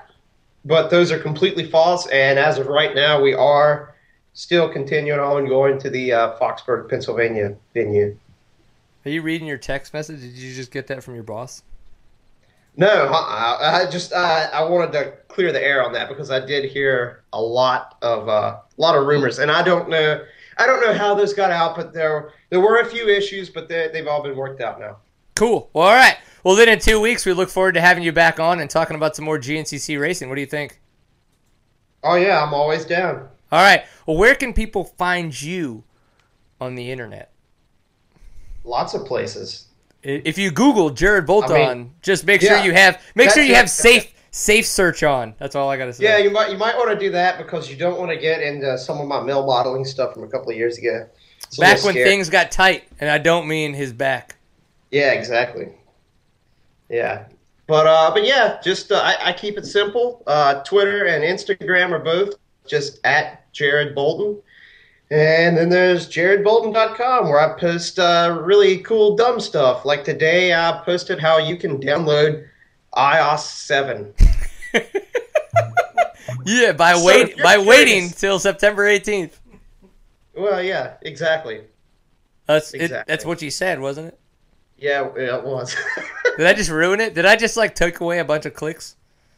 Probably so, but I don't care. It's already got quite a few hits. I'm just surprised there's no comments with like people telling me to F off and stuff like that. So I'm waiting for those. Nah, man, everybody loves you, and they love a good iOS 7 download update. So yeah, today's the day to love it.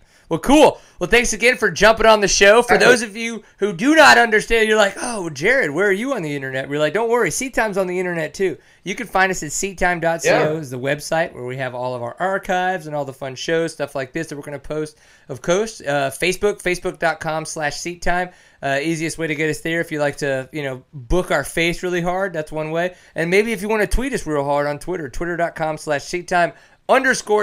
Of course, if you're just in Twitter, it's at @seattime_CO to find us there or send us tweets of good fun. That's a good underscore, don't you think, Jared? _CO. I think he's just ignoring me at this point. Oh yeah. Yep. You can't forget that part. Yeah, for sure. It just freaks people out. And if you guys are Instagrammers and want to tag us in pictures of awesome, please remember it's at @SeatTime on Instagram. All that other kind of fun stuff. We got all the stuff on Big Cartel, Fly Racing, of course, Ride PG, and from what I hear, soon to be Fastway. We're gonna do some stuff with the guys that make these awesome flex bars. Can't wait to put them on my bike. Can't wait to see how long it takes me to crash and hit my head on this par pad here. I think it's gonna be interesting. But cool. Episode 98. So, Jared, in 2 weeks, it's going to be episode 100. I think at this point, I want you on episode 100. That's it? You and some moonshine. I'm more than down to do a 100th episode reunion tour. I'm down. Oh, I'm an idiot. So we're going to get Bolton on. We're going to have episode 100 in 2 weeks. We're going to have episode 99 next week. Of course, as always, Tuesday nights, 8 p.m. is where you can find us, seattime.co/live. That's where it all happens. And bam, we make shit happen. Thanks, everybody, for paying attention. Remember, if nothing else, always enjoy a pintful of awesome. This is Seat Time, the online show for the off-road enthusiasts. Peace.